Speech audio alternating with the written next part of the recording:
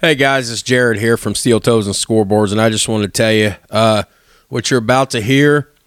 I think is the best episode we've ever done. I put a lot of work into this, over 24,000 words, over 45 pages of notes. There's a lot to cover. Some of this, especially dealing with the tragic end of Kobe's life, as some of it might be a little hard to listen to, But I just want to say I want you all to keep in mind that we're here to honor the life and career and the legacy left behind of this great athlete, this tremendous basketball player, this great human. And I also want to let you know there's a couple of instrumental beats we're going to be plugging throughout the episode and using. I don't own any of the audio belong to this. Obviously, it's an instrumental. The lyrics have been isolated out of the track, but still, copyright does go with the music too, not just the lyrics. So all rights go to every publishing and record label and artist. We used one of my favorite hip-hop artists who was also a great humanitarian in his own right, the late Nipsey Hussle, who was friends with Kobe. And we also used Ice Cube's biggest hit, arguably. It Was a Good Day. So, like I said, all these rights and copyrights and everything goes to the estate of Nipsey Hussle and his label and his publishing, and Ice Cube and his label and his publishing, and all the people that are associated with it. We own none of the music. We're not trying to steal the music. We're simply using it for this episode to pay homage. I think the Copyright Act of 1970 might fall somewhere in here, but regardless, we hope you guys enjoyed today's episode. We had a lot of fun recording it. I had a lot of fun doing the research because I'm kind of a geek that way. I don't make Kurt do a whole lot of research. He just kind of brushes up on stuff and watches game tapes and whatnot. But we hope you guys enjoy it, and we will catch you guys later.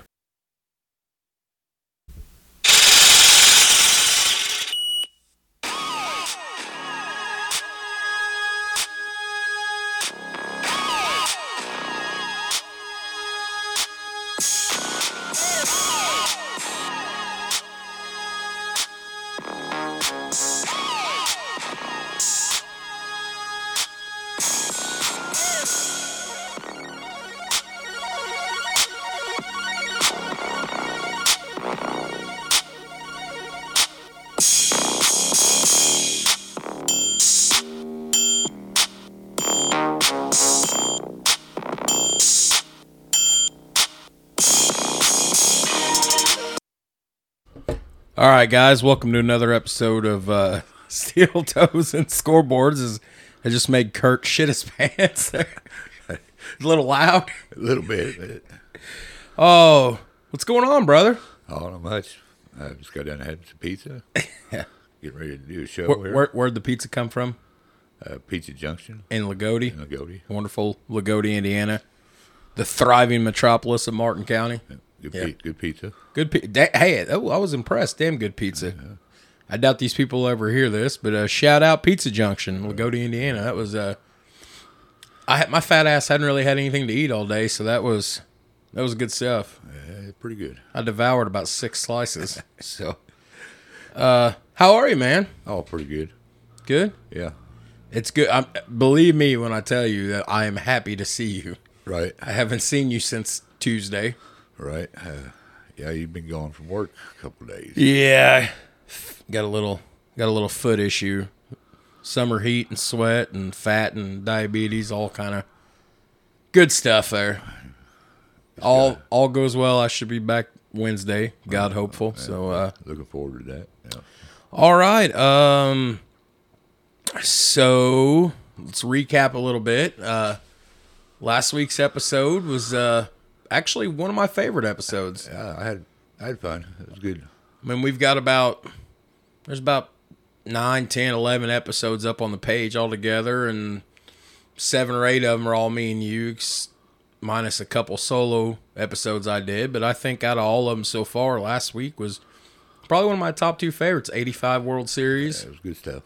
That was damn good stuff. You really came alive in that episode. Uh, You're the baseball guru. I can remember some things vividly. Yeah. You know, remember watching it on TV, of course. You're Great series. I was a Dodger fan, #1, but I always liked the Kansas City Royals, too, for some reason. As my American League team, I guess. yeah. George Brett, big fan. Anything you want to say about Whitey Herzog? He's I can't say boo. Yeah. Yep. Okay. Well, today's episode's going to be one that's going to be something pretty special. I posted on our Steel Toes and Scoreboards Facebook page last night talking about I screenshotted the text I'd sent you about the research. So I'm looking at 45 pages of notes and almost 26,000 words. I put a lot of work into this over the last few days. We're going to cover the life and career and unfortunate tragic end of life of Kobe Bryant, the Mamba. So, I mean, a prodigy, a basketball prodigy, you reckon? without a doubt. Without a doubt, yeah. As we'll say towards the end of the episode, as I look at my format, which you notice the last few episodes, I've started doing this. I've wrote out a format for the whole show, and the notes are over here on one side, and the format's here, but that's kind of what we're going to talk about at the end is just, what Kobe's impact is. And I've been arguing with our boss all week. The first 2 days I was at work, and then the rest of this week when I was off on medical, just about Kobe being on Mount Rushmore. He's not a Kobe guy. He's not a Kobe guy. Like, he respects what Kobe did, but right. he's not a Kobe guy. And actually, if I scroll back up through my messages here, I know I'm dragging time here. He said something about Kobe. I hate saying time filler, that's all it is. Well, I had it in here. He right here. He said, I put Kobe, and this is quote, shout out our boss. He said, I put Kobe in the same category as Damian Lillard. Can hit any shot under pressure, not afraid to do so. Badass player, but nowhere near a top 10 great. Huh. And I don't, So. Well, how many? He said, quote, Kobe's mentality, his clutch, willingness to take any shot at any time, second to none. Actual skill, making his team better, shooting, he's not in my top 10. So, arguable. That's the great thing about sports. Right. You can debate. But anyways, we're focus on task here. This is, you ready to talk a little Mamba? Yeah. All right. I want to start by plugging one of our official, unofficial, or you can say unofficial, official sponsors. The first one being Glary Music, Glary, Glary Music, Glary Guitars. I bought 2 acoustics in January. I say that every time. You played the one that I bought for me. Sound good.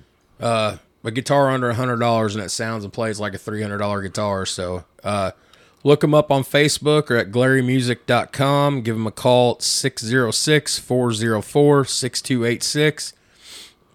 Quality. I can't say I can't rave enough about them. I've not seen a lot of people that badmouth them. I got a $300 or $400 guitar for like $70. If you're thinking about learning how to play guitar, that'd be a great starter it's a great guitar. Starter guitar, yeah. Or if you're somebody like me that kind of knows how to play but sucks, it's the perfect guitar. It's well worth the money. Yeah. Oh hell yeah! All right, so I tell you what I'm gonna do before we get started, just because I'm lazy. I'm gonna move this a little closer over here. There we go. All right, man. So you want to get into some Mamba talk? Yeah, let's do it. So, and I want to preface this before we start by, like I said, I've got, 24, 25, 26,000 words and 45 pages of notes. Some of this stuff was copy and pasted. Some of this stuff was handwritten by me and I'm going to start I'm going to start saying this in every episode.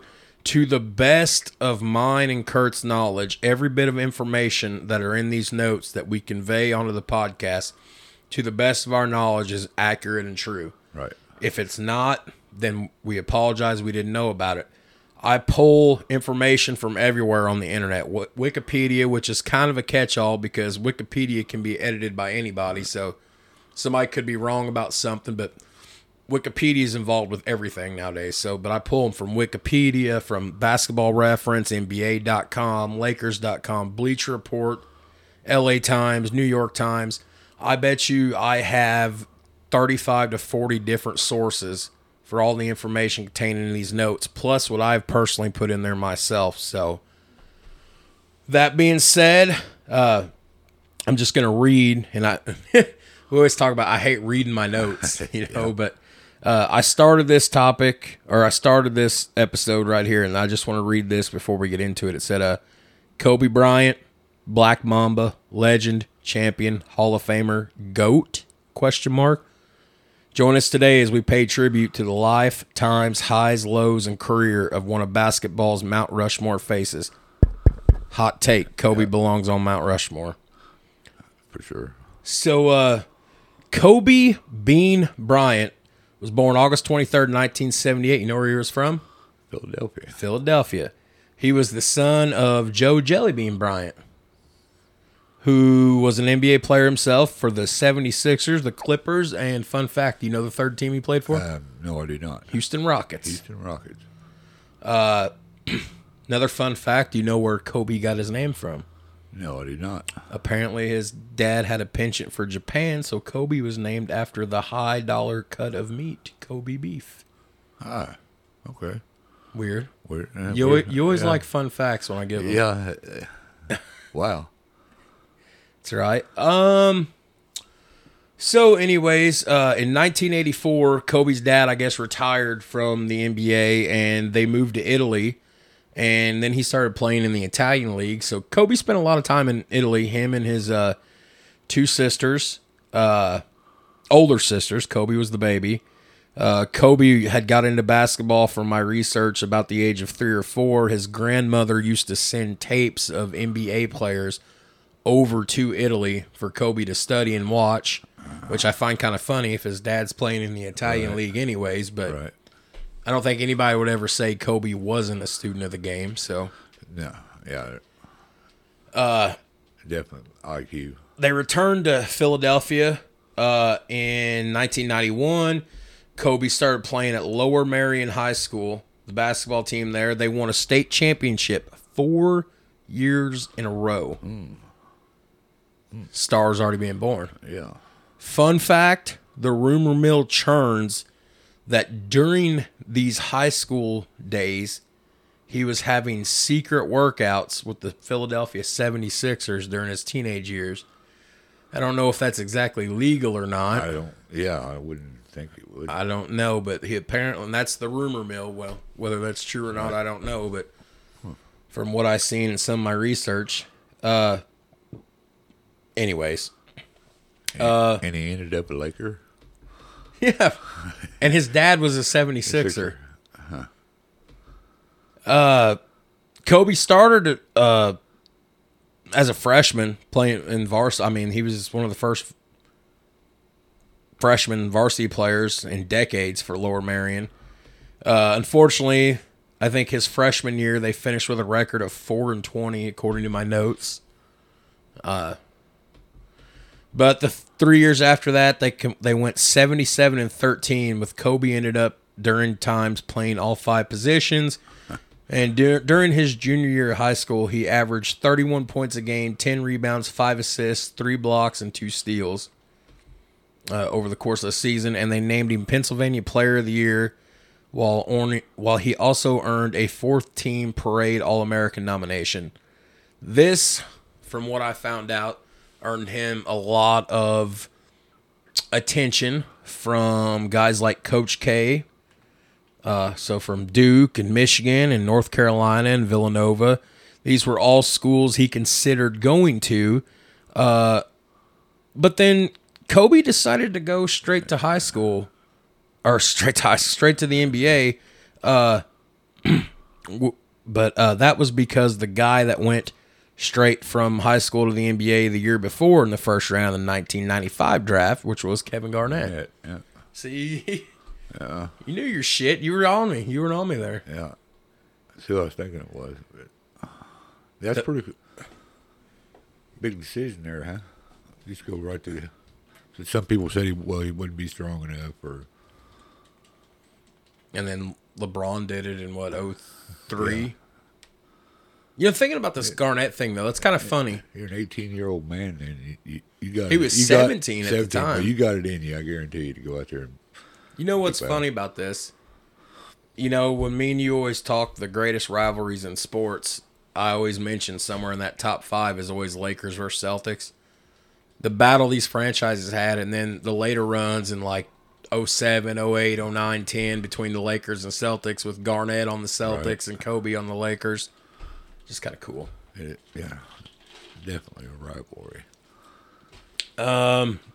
I got some more information about his high school years, but basically I'm just going to skip to about the end of it here. His senior year of high school, he led the Aces to a championship. During the run, he averaged 30 points, 12 rebounds, blah, blah, blah, kind of stuff we already covered. He ended his high school career as Southeast Pennsylvania's all-time leading scorer at 2,883 points, surpassing Wilt Chamberlain and Lionel Simmons. Received all kinds of awards and stuff for his performances at Lower Merion. Naismith High School Player of the Year, the Gatorade thing, McDonald's All-American, First Team Parade All-American, USA Today. I mean, I could go on. You get the idea. Prodigy. This was also a fun fact. I probably should have put a little more research into this. I didn't, but like I say, to the best of mine and your knowledge, everything in these notes is accurate. So that's why when I'm not sure, I always do the rumor mill churns. The rumor mill churned that in 1996, Kobe took Brandy, the R&B singer, to his senior prom. Don't know, but knowing Kobe like we do and what he's become in life and unfortunately now in death, it wouldn't surprise me. Yeah. I mean, he was kind of famous. His dad was an NBA player, so he's kind of got a little bit of fame. Yeah. 17-year-old Kobe Bryant then made the decision to go directly into the NBA, becoming only the 6th player in history to do so. This news was met with a lot of press. His basketball skills, plus combined with his SAT score of 1,080, would have guaranteed him admission to pretty much any college he choose. Although Kobe technically never visited any campuses, so he had offers and attention, but I guess he didn't even bother to go. So take a look. And the rumor mill also churns. I'm not sure what year, but I seen the pictures online. His high school, Lower Merion, eventually retired his number 33 jersey out of respect for him a few years into his career. That's cool. So, and we winner. go on. A born winner. In every sense of the word. Yeah. Before the 96 draft, Kobe had worked out in Los Angeles where he scrimmaged against former Laker players Larry Drew and Michael Cooper. And according to then Laker manager Jerry West, he basically ran roughshod over these dudes. So, wow. And this is Jerry West. And correct me if I'm wrong. Isn't Jerry West the guy that's the photo of the NBA logo? It has been. Doyle, setting off camera, is it? Yeah, he is. Yeah. Yeah. Shout out Doyle, who's most likely at this point now, I'm going to buy another mic and another headphones. Doyle's probably going to become the third anchor from time to time because he helps us so much. So now here's the story of Kobe's draft, and I had a lot of fun researching this, and I didn't even remember this took place. So at this time, The Lakers were looking to trade their starting center in 96. Do you know who that was? He's a big-time wig now. I think he either owns the Kings or he's a high member of management for the Divac? Kings. Who? Vlade Divac. Oh, man. High five, brother. Vlade Divac. So Lakers were looking to trade their center, Vlade Divac, for players' rights to draft. They're going to free up salary cap space. They were trying to make a run to get Shaq. Bill Branch, the Charlotte Hornets head scout at the time, said that the Hornets agreed to trade their number 13 pick to the Lakers the day before the draft. Before the trade agreement, though, the Hornets had never considered drafting Bryant. During the draft, the Lakers told the Hornets whom to select minutes before the draft. They were adamant they wanted to draft this high school kid out of Pennsylvania, Kobe Bryant. So Bryant was the first guard drafted directly out of high school. After the draft, the trade was put into jeopardy when Vlade Divac threatened to retire rather than be traded from the Los Angeles Lakers. Can you imagine how different history would have been if Divac would have retired? Because that would have blown everything to shit. Kobe would have been playing in Charlotte. Kobe would have eventually been, if he would have stayed, been under the rule and thumb of Michael Jordan when he became an owner of the. Yeah, that would have been a little weird, wouldn't it? Didn't Anthony Mason play for the Hornets? Yes. Mason was one of my favorite players when I was a kid. Can you imagine Kobe and Mason together? At any rate, on June 30th, 1996, Vlade Divac decided to go back on his threat, and the trade was made final July 9th, 1996, when the league's off-season moratorium ended. At this time, Kobe Bryant was still 17 years of age, so his parents had to co-sign his contract with the Lakers until he was able to sign his own when he turned 18. Bryant signed a 3-year rookie contract totaling $3.5 million. So it's a 17-year-old kid. His parents are co-signing. Now I want to put that in perspective for you because I can. So in 1996, he signed for $3.5 million over 3 years, little over $1 million a season. In 2021, that equates to $5.9 million. So roughly $2 million a season in today's money. Not a lot of money by today's standards. I guess not a lot of money in those standards. But when you're 17, 18 years old, off to the races, man. Yep. Cocaine and whores. I shouldn't have said that, but I always think of that YouTube clip. Cocaine and whores, cocaine and hookers. Yeah, anyways. We're off to a good start, ain't we? Oh, yeah. Dude, this is so much to get through.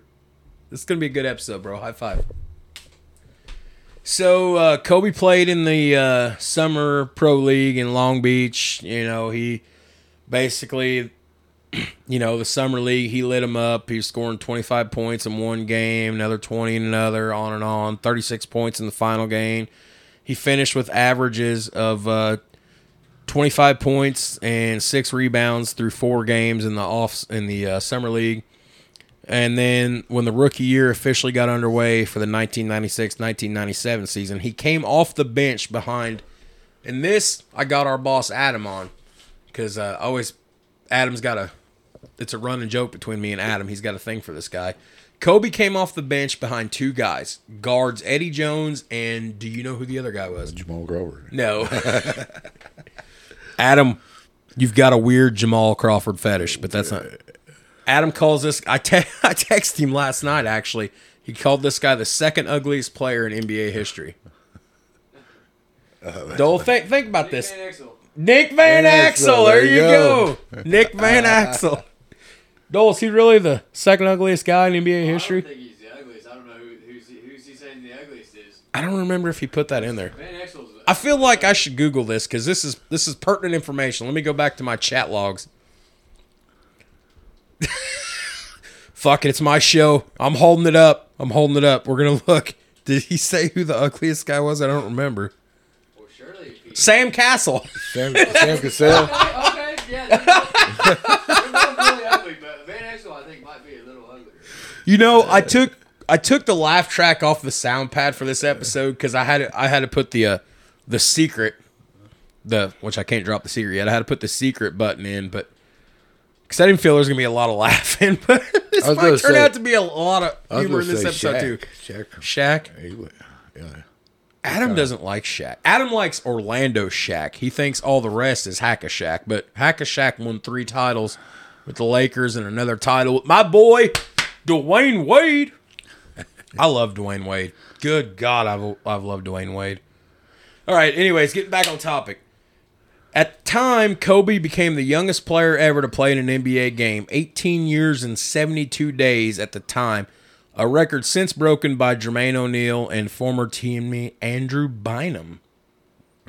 A big flop there, Andrew Bynum. Yeah, on the back of everybody else. I mean, he was a starting center on the team. I never was. He was just a kid, though. Hey, guess what? Put Greg Oden on LeBron's team or Dwayne Wade's team. Woohoo! Greg Odom's got a championship. Well, yeah, very well might. Mine was only 18 years old. What was that? Mine was only 18 years old and won a championship, you know. I just never was a big Bynum guy. I wasn't sold. I wasn't either, really. Me but neither. He was doing Something big right. things at that age, but it didn't last, you know. Well, that's true. He did have a stint with the Pacers there at the end of his career, but In Kobe's rookie year, 96-97, he played limited minutes at the start of the season, but as it progressed, they generally started giving him more time off the bench.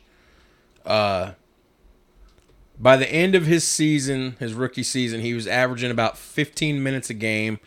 And during All-Star Weekend that year, he participated in the Rookie Challenge, won the 97 Slam Dunk competition, becoming the youngest dunk champion in history. And his performance throughout his rookie season was good enough to earn him a spot on the NBA All-Rookie second team. Didn't make the first team. Had to put him on the second team. It says here, and I never, damn it, that's one thing I forgot to do. I was trying to cram so much research. I forgot to look back at the outcome of every Lakers season, just for reference. But according to my notes here, it says they advanced to the Western Conference semifinals in the playoffs against the Jazz when Bryant was pressed into a lead role at the end of Game 5. Byron Scott missed the game with a sprained wrist. Yeah. Robert Horry got into a fight with Jeff Hornacek, which I love Jeff Hornacek. You know, we gotta do an episode sometime, or at least a partial covering of that 96, 97, 98 Utah Jazz that faced the Bulls 2 years in a row, and you had Stockton, Malone, and Hornacek all together. Yeah. And out of those 3 guys, Hornacek was always my favorite. Yeah, I liked Hornacek. I liked Stockton.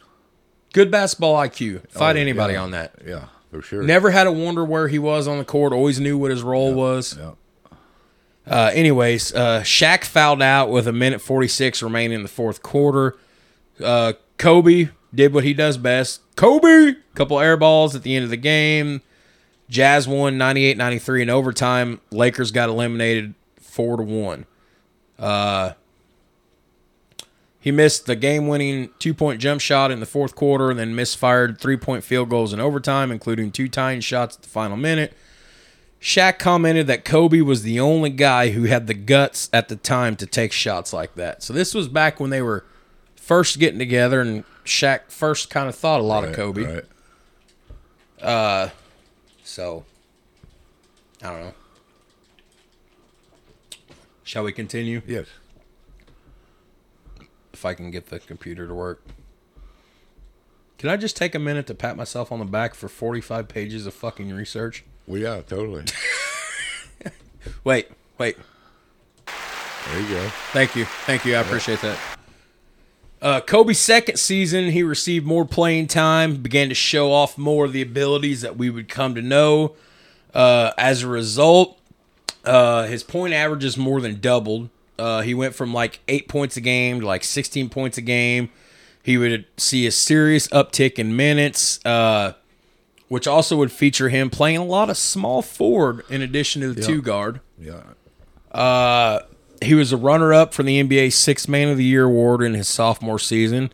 And he became the youngest NBA All-Star starter in NBA history, joined by teammates O'Neal, Adam's favorite player, Nick Van Exel, and Jones making I can't keep a straight face. I did last night, man. I texted him. I was like, hey, fun fact about Kobe in this episode, because I was hyped up, and I said I threw some NVE in there. He said, NVE? I said, you know what NVE is. He said, oh, Nick Van Exel, second ugliest player in NBA history. I was like, who's the first? Sam Castle. Okay, I could see that. Anyways, that was the first time since 1983 that 4 players on the same team were selected to play in the same All-Star game. Kobe's 15.4, basically I said 16, 15.4 points per game was the highest of any non-starter in the season. I really hate this fucking cursor. So, that team that 4 All-Stars would have been that Warriors team that you guys did an episode on. well, yeah. I'm pretty sure. The last time? I mean, last team to have 4 All-Stars. Yeah, it would have been. Had to have been. I don't know anybody the Detroit since. Pistons before that would have had 5 All-Stars there whenever they would have won, around the time they won it in 05, 06. It was, what was it? It was like 04, 05, somewhere in there. Yeah, 04 the Pistons I think won it, then Spurs I think won it in 05. But right You around know- the time they had 5 All-Stars, the Pistons had 5 All-Stars. Going back to high school, thinking about that series, and I've said it since day one. You've got Ben, you got the Wallace boys, Ben and Rasheed. You got a great team top to bottom. You know what won the Pistons the championship? I've said it since I was fucking 16 years old. I'll say it again. Chauncey Billups. Chauncey Billups was what won them that championship. I will die on that hill. I will fight anybody. I thought you were going to say Tayshaun Prince, but I think Rasheed Wallace was a big X factor though. Fun fact, Doyle. Toughness and shit. I couldn't stand Tayshaun Prince. Well, nobody could. Yeah. Nobody could, but I'm saying he talk about somebody who did their job though. I mean, he really did what he was supposed I used to think Chauncey Billups had ice water going through his veins, man. Dude was killer. Out of Colorado? Colorado He State. played at Colorado. Yeah. I was one of two. It was that or State. Yeah. Moving on. He just got hired as Portland Trailblazers coach. Really? Chauncey Billups did. No way. Yeah. Yeah, just about last night or night before or something. Yep. Good IQ, for sure. Probably that. He played as I think he started his career in Boston Celtics. Oddly enough. Shout out Chauncey Billups. So the 1998-99 season marked. This is when the 1998-99 season marked Kobe's emergence as a true dominant guard in the league. So this is his third season. Third season. Starting guards Van Exel and Jones traded. Kobe became a starter every game for the lockout shortened 50-game season. I forgot about that. They were locked out. Yeah. He signed a 6-year contract extension during the offseason prior to this, worth $70 million. This kept him permanently in a Lakers uniform until the end of the 2003-2004 season. And then I have a fun little quote here. At an early stage in his career, sports writers were comparing his skills to those of Michael Jordan and Magic Johnson. In fact, and I quote, "If you closed your eyes and thought a little bit, you might have thought you were watching Michael on the court. He did everything well, beyond well. He was exceptional in everything that he did." And then we commented, as I recall, on how reminiscent he was of Michael Jordan. Said Celtics general manager Jan Volk on Kobe during a pre-draft workout in 1996. So there they were comparing him to Jordan. Same thing, though. Playoffs were no better. They got swept by Duncan and the Spurs in the Western Conference semifinals. I love Tim Duncan. I told you I had Tim Duncans in high school, didn't I? Yeah. Is I like that Spurs team. It was pretty. I just think it's cool because David Robinson was the glue that held that team together. Yeah. He passed the torch to Duncan, and then later, you get Duncan, Parker, and Ginobili together. Ginobili, yeah. Wow. Did they have Sprewell for a while? Latrell Sprewell. I think. Spurs? No. No? No. You're probably thinking maybe Steven Jackson or. Yeah. They didn't Well, have to trust Sprewell, though. Where was Sprewell at? I mean, he was in Minnesota, Golden State, New York, one of those three. Okay. Shout out to our first episode. You know, I'm a C-Web guy. Yeah. If Weber and Sprewell could have got along with management, Yeah. Oh, they couldn't. Sprewell choked the coach at one time. Yeah. we talked about that. That's ridiculous. Kobe Bryant's fortunes would soon change, though, and improve when Phil Jackson was named head coach of the Lakers in '99. After years of steady improvement, Kobe became one of the league's top standout players in just his third season, earning appearances in the league's All-NBA, All-Star, and All-Defensive teams. The Lakers became championship contenders behind the center guard combination of Kobe and O'Neal. Jackson utilized the triangle offense that he implemented to win 6 championships with the Bulls. This offense would help Kobe and Shaq rise to the elite class in the NBA. 3 championships were won consecutively in 2000, 2001, and 2002, further cementing this statement and further setting precedent of the fact that Kobe Bryant would become the star of the NBA for years to come. Pretty impressive. So he's 3 or 4 seasons in, and you're really starting to see stuff take shape. I mean, 3 wins in a row. 3 So you're- championships. That's pretty impressive. Dynasty. You know, down here at the bottom of the list, I've got some stuff we were going to talk about at the end, like Shaq without Kobe, Kobe without Shaq, like who really benefited who. You know, does Kobe get 3 of his 5 championships without Shaq? Does Shaq get championships without Kobe? Yeah, I don't know. I think that's more likely than the other way. I think Shaq is more likely to win them around that time than Kobe by himself. Shaq was the most dominant offensive player. Even if Kobe never had Shaq, Kobe was going to win titles. It was just a matter of how many and when. Kind of like LeBron. Here I go. I work fucking... You know, after years of hating LeBron, I'm so on the LeBron bandwagon now. After years of me hating that cocksucker, and now Why did you hate him, though? I thought he was a douche. And now I've given him a pass just because of... We're going to have to do a LeBron tribute just for me. So, like, that's the thing. He is a douche. But But he's a good ball player. Yeah. Kobe was going to get rings. Whether Yeah, Shaq was there or yeah. not, it was just a matter of when and how many. Yeah.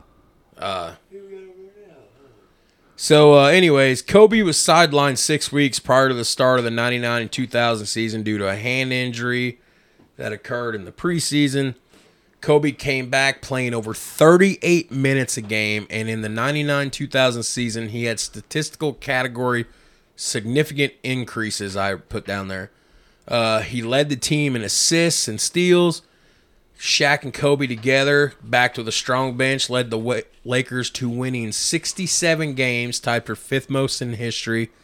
They followed with O'Neal winning league MVP, Bryant being named to All-NBA second team, All-NBA defensive team for the first time in his career. While playing second fiddle to Shaq, though, in the playoff, Kobe had some of the most clutch performances of his young career, including a 25-point, 11 rebounds, 7 assists, 4-block game in Game 7 of the Western Conference Finals against the Trailblazers. He also threw an alley-oop to Shaq to clinch the game in the series. And then in a series that broke all of our hearts, the 2000 NBA Finals, shout out Reggie Miller, against the Pacers, Kobe injured his ankle in the second quarter of Game 2 after landing on Pacers' Jalen Rose. Years later, fun fact, Jalen Rose would admit to actually tripping and kicking Kobe on purpose because Kobe was dominating him. Jalen Rose admitted he tripped, rolled, and kicked Kobe. Thug. Man, what a thug. There you go. You gotta love that attitude, though. Well, Jalen Rose had 36 points. I think. can't beat him up. I'm telling you what, I was too young to really appreciate that and remember. I've got a small vague memory in my mind of seeing Weber call for the timeout against Duke, but I'm telling you There's that a coach on the sideline of that that fucking signals to do that. that Fab Five team. They should Oh man, I love Jalen Rose, but what What an egotistical prick. He later admitted, like 10 years after this game, so it was like 10 or 11 years ago when he admitted it. He came out, he's like, yeah, I intentionally tripped, rolled, and kicked him just because he was dominating me on the court. You can't beat him up. He's who was guarding Kobe when Kobe scored his 81 points. I know, that's the funny part. We'll get to that later. I think Kobe remembered that. I'm pretty sure he did. And then, dude, the funniest thing ever, for those of you listening, when this goes live, hop on your YouTube machine and Google Jalen Rose, Kobe Bryant commercial. I don't remember if it was an ESPN commercial or where they were, but Kobe's making all these 81 jokes and references, and Jalen's just sitting there with this blank stare like, motherfucker. So, man, we got to get back to this, or we're never going to get through this episode. Steel toes and scoreboards, always a good day with us.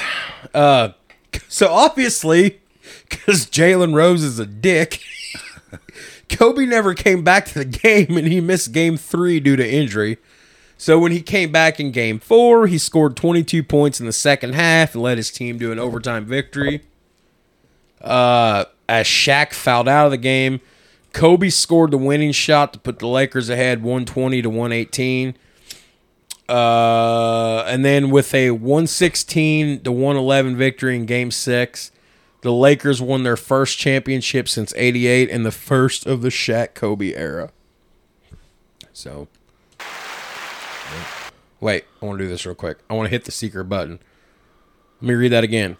The first championship since '88 and the first of the Kobe-Shaq era.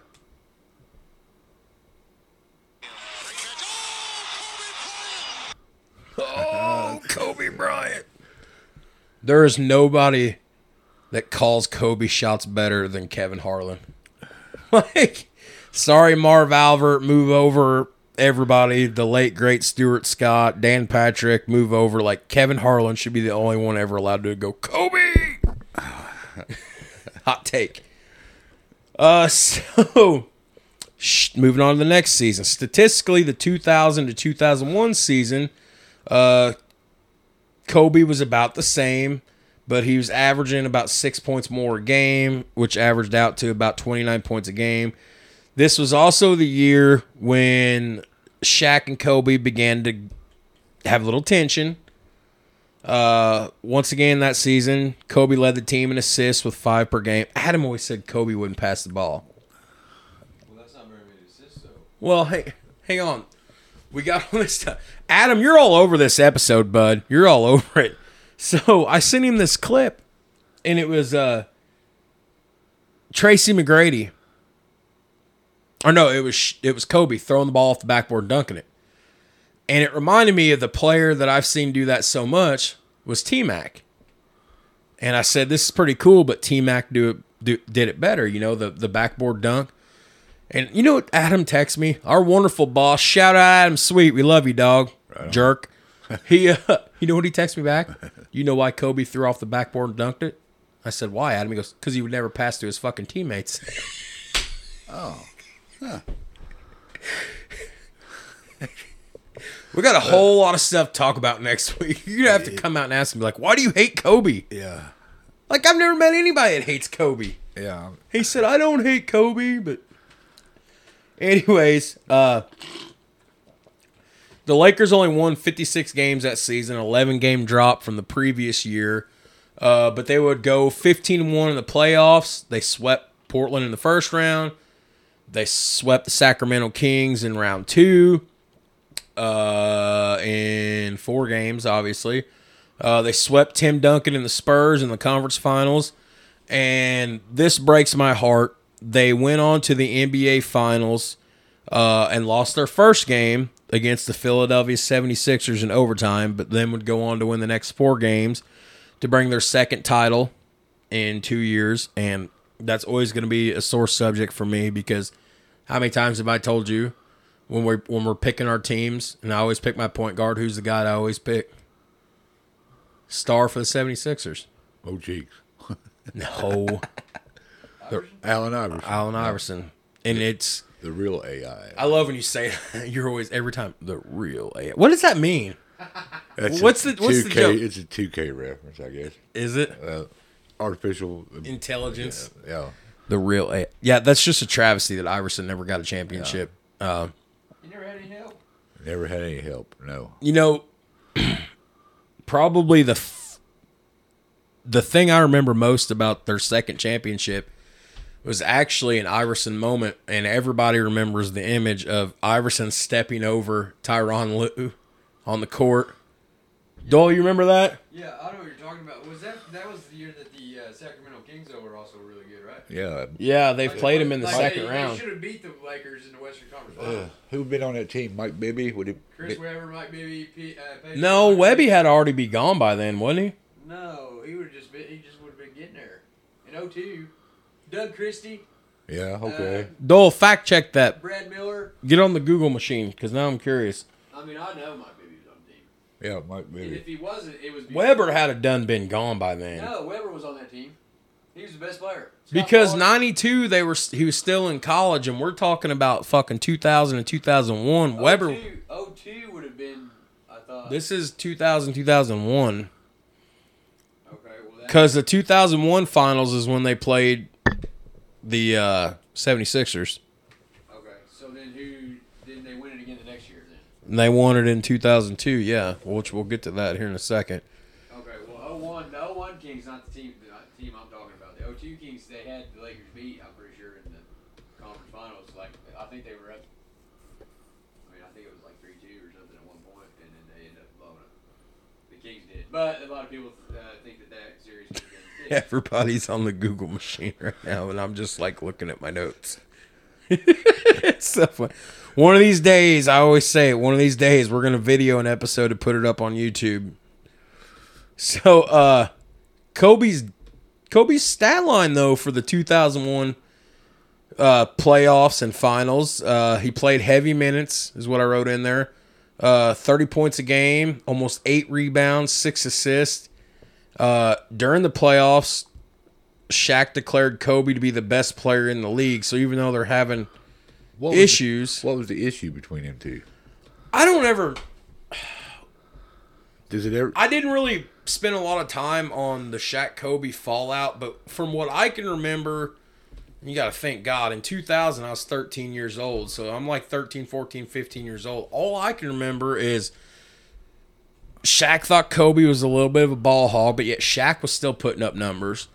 Shaq thought Kobe was, huh? They both needed the ball. That's what it was. That's the problem with having a big 2, a big 3, a big 4. How you going to get all these guys the ball? But Shaq just thought Kobe was an arrogant little prick, and I guess, and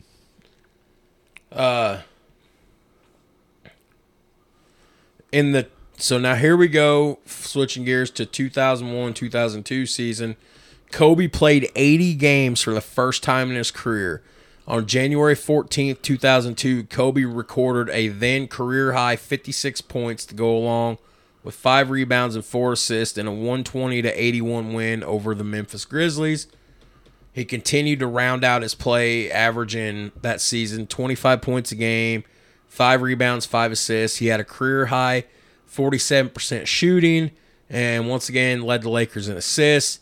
He claimed his first All-Star MVP trophy after a 31-point performance when he was loudly booed by fans because they were playing in Philadelphia, and they were still pissed about the 76ers losing the championship. He made NBA All-Defensive Team again. He was named All-NBA First Team for the first time in his career, so it took him a few seasons. Lakers won 58 games that year, finished second in there you go, Doyle. Finished second in the Pacific Division behind the Sacramento Kings. Kobe Bryant was suspended 1 game in the playoff. Was suspended 1 game after he punched Reggie Miller in the face. I don't remember that. I don't remember that, but I don't either. It happened in the regular season, or is that what it says? punched Reggie Miller of Indiana Pacers Like after Indiana season? March 1st, 2002. So regular season. Yeah. I don't remember him punching Reggie in the face. I don't remember that either. The road to the finals would prove to be a little bit tougher, I put in here, though. They swept the Blazers, defeated the Spurs 4-1 in the first 2 rounds of the playoffs. They did not have home court advantage, though, against the Kings for the Western Conference Finals. That would go to 7 games. They were able to beat Sacramento, obviously. They made their 3rd consecutive finals, this time playing against the New Jersey Nets, not the Brooklyn Nets. Kobe averaged 27 points a game, shot over 50% from the floor, 6 rebounds, 6 assists, and scored a quarter of the team's points. And at this point, Kobe was age 23 and became the youngest player in league history to win 3 championships, let alone 3 consecutive championships. It was his play during this 3 championship run that was praised and cemented Kobe's reputation as a clutch player. Definitely. Yeah. What are you Google machining over there? 2001 season, Bibby would not have even been in Sacramento yet. He got acquired in that offseason. So BB came in like 04, didn't he? In between the 01 and 02 season, like basically 0001, in between that season and the 01-02 is when Bibby came in from the Vancouver Grizzlies. And then I liked Mike Beebe. I did too. Yeah.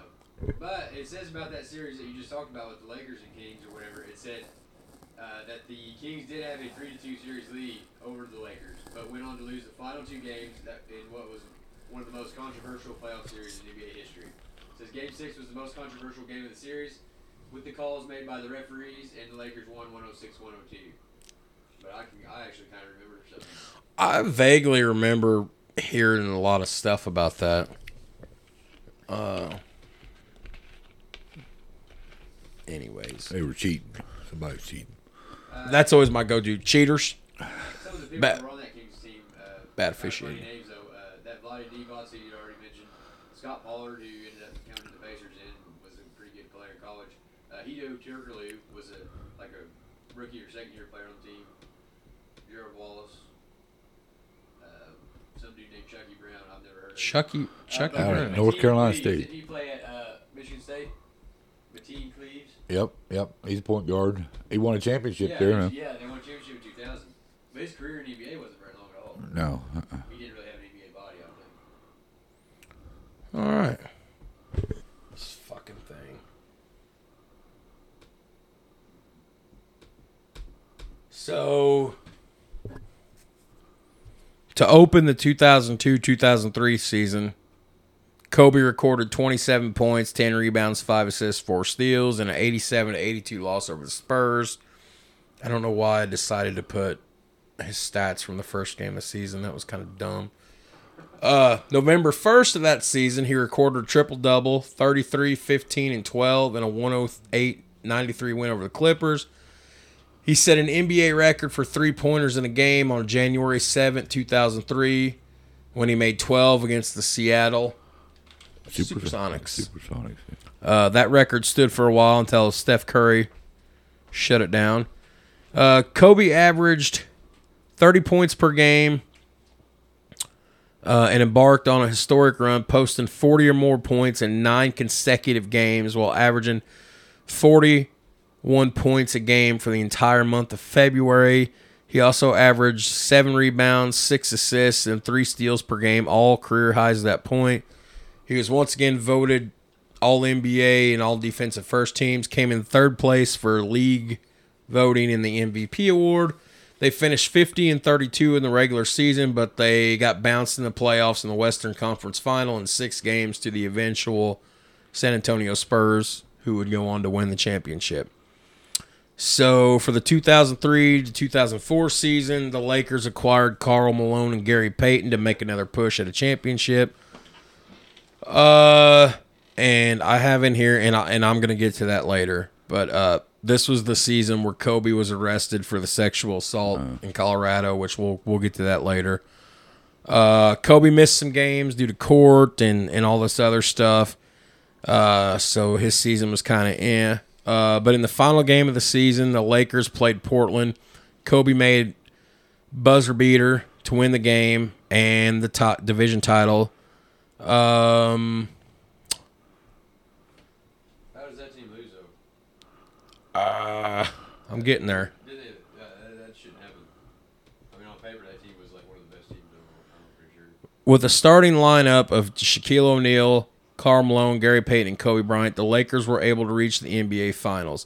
However, they were upset 5 by the Detroit Pistons, who won their first championship since 1990 with the infamous Bad Boys team. Yeah. Bill Laimbeer. Yeah. Hey, I've got audio on one of these. Rick Barnes. I've got audio on one of these episodes where I point blank looked you in the face and told you Bill Laimbeer would make Shaq cry. Shaq was bigger. Laimbeer was more psychological. Bill Laimbeer would have fucked Shaq up. If hot take. anybody that could, Hot take. it would have been Bill Laimbeer. I don't know. Larry Bird is usually a fairly calm, collected individual. Shaq's overall size was just. Yeah, I mean, The rumor mill was Larry Bird was going to have somebody hold Bill Laimbeer in the parking lot. Larry was going to run a knife all the way up and gut him. I mean, that's rumor mill. I can't prove that. That's just rumor mill. that's the Southern Indiana. Yeah, that's Go get him. the Orange County inning right there. You don't think Shaq could have just backed Laimbeer down every time and like he did everybody else? Tried, but Laimbeer definitely dirty. That whole team. I mean, Laimbeer would knee him in the sack. Was definitely not like basketball. Like Right. See, this is what I think of, and you know what? Cover your ears, folks. This is sensitive. I don't give a shit. Laimbeer would have kneed Shaq in the nuts. Probably would have made a racial slur, and then told Shaq to go have his mommy rub some ointment on his sore stones. And then Bill would have been like, "Oh wait, your mom's in my hotel room waiting on me." That's Bill Laimbeer, is it not? Yeah. I mean, I'd say. is it not? Yeah. Definitely. I mean, like, I just love the old school physicality. Things have changed. I'm not saying the game's got softer; it's got more athletic. But Shaq was just so big, though. I mean, he'd be hurting guys and not aiming to hurt guys, just because he was. When you're like 7'8" and you got arms on you like an elephant trunk, and your nickname's Diesel. Man, what a force, though. He was a force. Laimbeer would have mopped the floor with him. Hot take. Hot take. So at this point, after the 2004 season and getting bounced, Phil Jackson's contract as head coach was not renewed. Anybody want to take a guess who took over for him? I don't even fucking remember this guy, and I should because I was in high school. I don't even fucking remember this. For Jackson after the 2004 season. Rudy Tomjanovich. Rick Edelman. Rudy Tomjanovich. Okay. Look at Kurt Kelly go. I've heard it now. Shaq got traded to the Heat for Caron Butler, Brian Grant, and who? Anybody? Lamar Odom. Before he was passed out in brothels 10 years later. I mean, he's a boxer now, so. That guy's lucky to be alive because when they found him drugged out in that brothel house, they made it seem like he was going to be on life support. Well, see, he wouldn't have been drugged out if they just make brothels legal everywhere. Hot take, ladies and gentlemen. Make brothels legal in the United States of America. Absolutely. Oh, absolutely. Oh, my God. Also, the ill repute. You know what? Doyle's an integral part of this team, but you know what I've realized? When it's just me and you at my house or here and Doyle's not, we fly through these episodes. When Doyle's here, fuck it, send it. We're dragging it on. We're cutting up. We're adding a little humor. Gotta have that entertainment factor. Yeah. Hey, just one more time for the Steel Toes and Scoreboards listeners. Doyle, when you become president of the United States, what's your first order of business there? Or one of your first orders? You were going to make what legal nationwide? Not the sticky icky, folks. The other one. What was that? Well, that should be long legal by then, but the brothels. Fucking dead. Got my vote. Brothel. Okay, so let's. It might as well be their profession, you know. Oh my God, let's fucking move on before we never get to that point. That's what they want to do. Is that right there? Fucking move on. So Wow. good match up. Kurt, I think I should plug a sponsor. I mean, I don't know how many we're gonna have left after this, but Yeah. let's try to at least stick to my format somewhat. Deer30mineral.com. Look them up on Facebook. Every guy loves a Yeah, big rack. a big rack. That's Deer, right. Deer 30 Mineral, 1671 Progress Drive. They're fairly local, based in Madisonville, Kentucky. They've got a Facebook page. They've got a .com website. Give them a phone call, 270-339-7731.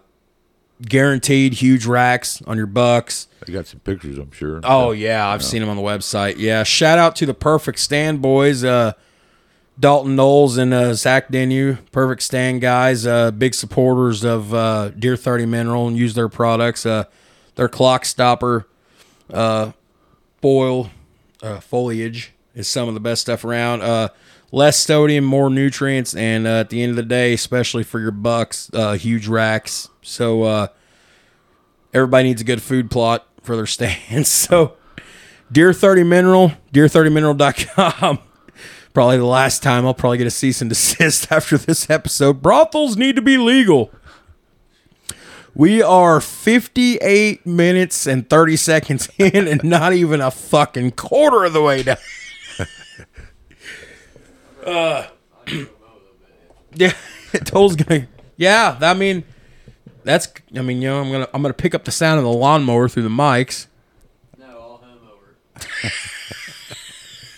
This motherfucker, I'm buying a mic and headphones. He's just, fuck it, he's coming on. He's coming on. Done. We're about to go to a 3-man format. And we're about to go to brothel, too.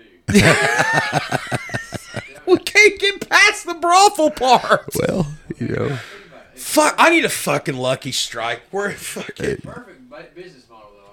I mean, oh, absolutely. everybody will be winning there. Absolutely. Everybody win-win. Be Yep. like the new YMCA. I'm telling you. The Ys will be going with. Okay, Dole, we got. I would love to talk brothels. Well, maybe we'll save that because at the rate tonight's going, we'll be done about 1, and I'm going to turn them on, fire up a bonus episode. So let's save the brothels for that. Kobe was scrutinized, I have written here, during the 04-05 off season, with his reputation badly damaged from all that had happened with the rape case in the previous season and the exit from the NBA Finals. Kobe was able to save face a little bit. Blah, blah, blah, blah, blah, blah.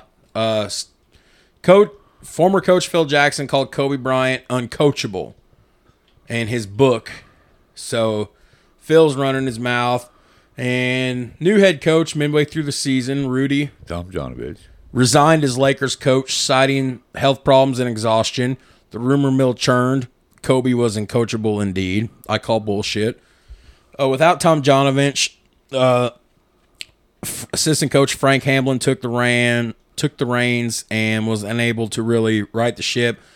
However, Kobe looked professionally at the top of his game. He was the league's second leading scorer. He averaged 27 a game, but was surrounded by a pretty piss-poor supporting cast for the 04-05 season.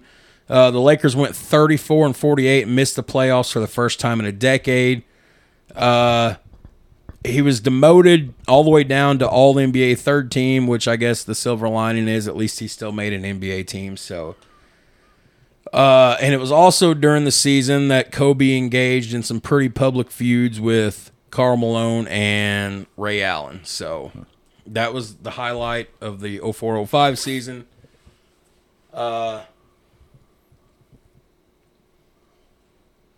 To start the 2005-2006 season, Kobe's career, by all intents and purposes from my research and what I can remember, 05-06 was my senior year of high school.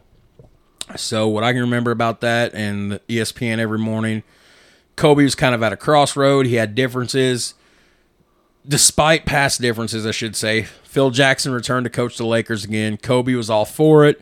And by all intents and purposes, and the public eye, they had kind of patched things up. They worked together the second time around. The Lakers got back into the playoffs.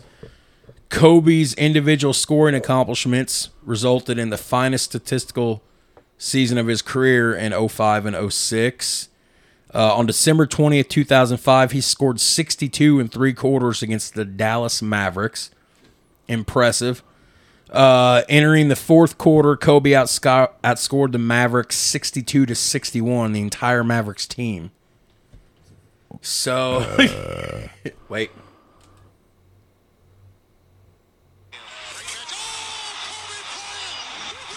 I'm just going to let it go. I love it. Wait, one more. Kobe! Yeah. Okay. That was my surprise for this episode, was the Kobe button. I like it. So, when the Lakers faced the Miami Heat on January 16th of 2006, Kobe and Shaq made headlines by engaging in handshakes and hugs before the game, kind of letting everybody know that this dissension and feud between the two of them was over, or so we thought, because Shaq would continue to run his mouth for years. And then Doyle, you want to come over here real quick to mine or Kurt's mic? Because I'm going to let you go ahead, and you don't even have to read this. I'm just going to let you talk about this since you were talking about it before. What? Just come here. Oh boy, I was already out in my yard. No, not yet. You weren't. You can stand over here close to my mic or Kurt's mic. January 22nd, 2006. What happened in that game? I think Kobe scored 81 against Raptors. In a 122-104 victory. He broke the previous franchise record of 71 set by Baylor. His 81-point game was the second highest in history, surpassed only by... Will Chamberlain. And Chamberlain scored how many? Supposedly, yeah. 100. 100. Doyle, do you want to talk about what you remember about this 81-point game since you were going on and on about it before we turned the mics on earlier tonight? I mean, there's not a whole lot to remember about it other than Kobe was just a walking bucket. I mean, the whole second half. I mean, I think he had, I'm not for sure how many in the second half, but I think it was over 40. I mean, over half of them in the second half. I mean, I think maybe 3/4 of the points came in the second half, so he just went in Mamba mode, you could say, I guess. 81 points. Jalen Rose is guarding him, so. Jalen's like, son of a bitch, here we go. Like 4 seasons later, kicking and tripping and rolling him, come back to bite me in the ass. Karma. I guarantee you that's what that was. Kobe remembered. Oh, yeah. I'd say absolutely, yeah. There's no doubt about that. Yeah. That's funny any way you look at it. Let me see. Get back to my notes here because I've got a whole paragraph on that game. Let's just skip down. The same month, so this would have been January of 2006, Kobe became the first player since 1964 to score 45 points or more in 4 consecutive games, joining Wilt Chamberlain and Elgin Baylor as the only players to ever do so. For the month of January, Kobe averaged 43.4 points a game, 8th highest single-month scoring average in NBA history. By the end of the 05-06 season, Kobe set Lakers single-season franchise records for most 40-point games in a season, 27. He had 27 of them. And most points scored, 2,832. He won the league's scoring title for the first time ever by averaging 35 points a game over the season. Yeah, that's crazy there. Yeah. He finished 4th place in the voting for the MVP. Anybody know the guy that beat him in 05-06? A guy that does not have a championship, I don't think. Phoenix Suns star. Steve Nash? Yeah, because he shouldn't have won that over Kobe Bryant. There's no way. That was one of those things where if the Suns had won, maybe had a better record or whatever, so that NBA MVP, that shit there is not even... And I put this in here because this was a small change, but it was just big to me to me, it was the difference between being a kid or a preteen and being a teenager and an 18-year-old. Later on, at the end of the 05-06 season, Kobe reported he was going to change his jersey number from 8 to 24 for the start of the 06-07 season. Kobe's first high school number was 24 before he had switched to 33, so... Kobe Bryant stated on TNT he wanted to wear 24 as a rookie, but it was unavailable because George McLeod wore it, as was 33, retired with Kareem Abdul-Jabbar. Kobe wore 143 at the Adidas camp and chose 8 by adding those numbers. And in the first round of the playoffs, the Lakers played well enough to reach a 3-1 series lead over the Suns, culminating with Kobe's overtime forcing game-winning shots in Game 4 that came within 6 seconds of eliminating the second-seeded Suns in Game 6. However, they lost that game 126 to 118 in overtime, despite Kobe's 28 points per game in the series. The Lakers broke down and eventually fell to the Suns in 7. After scoring 50 points on 20 of 35 shooting in the Game 6 loss, Kobe was criticized for only taking 3 shots in the second half of the 120-90 Game 7 loss to the Phoenix Suns. During the 06-07 season, Kobe was selected to his 9th All-Star appearance, and on February 18th, he logged 31 points, 6 assists, and 6 steals, earning his second All-Star Game MVP trophy. That trophy is now named after Kobe Bryant. It is. That's covered. I got that wrote down later to cover that out of respect for him when he passed. So, let's see. He didn't here. have a whole lot of help around that time. Hence the 35 points per game stuff, and he getting criticized for only taking 3 shots. That's because the people that were taking the shots weren't very good, I don't think. I think Pau Gasol ended up coming then to save the day, maybe that next year. He got suspended for, somewhere in March against the Knicks in Madison Square Garden for a flagrant foul with Marco Jarek. I don't remember that guy. Anyway, flagrant foul. Anyways, just a bunch of random season notes here. March 16th, he scored a season-high 65 points in a home game against the Trailblazers, which helped the Lakers stop their 7-game skid at the time. Second best scoring performance of his career.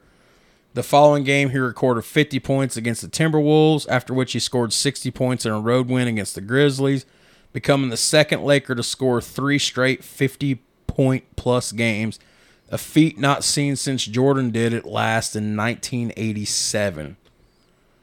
The following day in a game against the New Orleans, Oklahoma City Hornets, I remember that brief run, Bryant scored 50 points, making him the second player in history to have 4 straight 50-point games. He finished the year with a total of 10 50-point-plus games, surpassed only by Wilt Chamberlain. He won his second straight scoring title, and throughout the 06-07 season, his jersey became the top-selling jersey in the United States.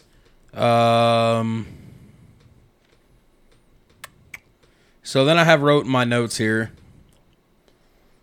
and this is a quote directly from me. So at this point, it can be argued that losing Shaq hurt them, but at the same time, the legend of Kobe only continued to grow with every season. But he had not won a championship without Shaq, so people question who really was the star. Who was the driving force of that early 2000s three-peat? Was Kobe as good without him? The stats said he was. The flash and the bazaar, the jersey sales, the tickets, the TV ratings, all of it. But no championship to back this up. So now what? Shaq was winning those championships no matter what. No doubt. So the 2007-2008 season, things kind of started off a little bit obscurely. Prior to that, May 27th of 07, ESPN.com reported Kobe had made a statement that he wanted to be traded from the Lakers if Jerry West did not return to the team with full authority. Kobe later confirmed his desire for West to return to the franchise, but denied stating that he would want to be traded if that didn't take place. 3 days later, on Stephen A. Smith's radio program, Kobe expressed anger over a Lakers insider who claimed that Kobe was responsible for Shaq leaving the team after the 04 season, and publicly stated, "I want to be traded."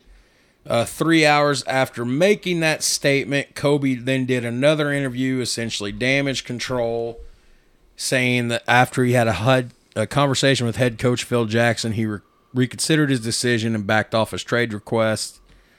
I do know from what I found out, he was very unhappy with center Andrew Bynum, and he had made reference that Bynum should have been traded for Jason Kidd, who was an all-star. I told him I could hear that lawnmower. I told him. It's bonus. Bonus content. People mowing their yards in the beautiful Martin County weather. I don't really have a whole lot of information for the 07-08 season, at least until it gets good. They traded at some point that season for all-star Paul Gasol. Kobe and his team led the Lakers to a West-leading 57-25 record. They swept the Nuggets in the first round of the playoffs, and on May 6, 2008, Kobe was officially announced as league MVP. Kobe was quoted as saying, "It's been a long ride, but I'm proud to represent this organization and represent this city as an MVP." Man, my computer's really pissing me off. Oh, no. There it goes. It wouldn't scroll down. Dr. Jerry West, who was responsible for bringing Kobe to the Lakers, was on hand at the press conference to observe Kobe receiving his MVP trophy from Commissioner Stern. David Stern stated, "Kobe deserved it. He's just had another great season. Doesn't surprise me one bit."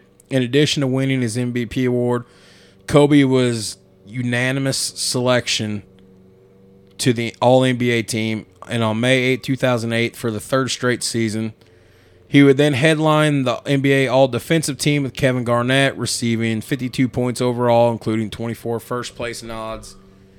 The Lakers concluded the 07-08 season, like I said, with the 57-25 record. They would then go on to sweep the Grizzlies. Wait, no, that's wrong. My notes are wrong. They finished first in the Western Conference. They had to play the Nuggets.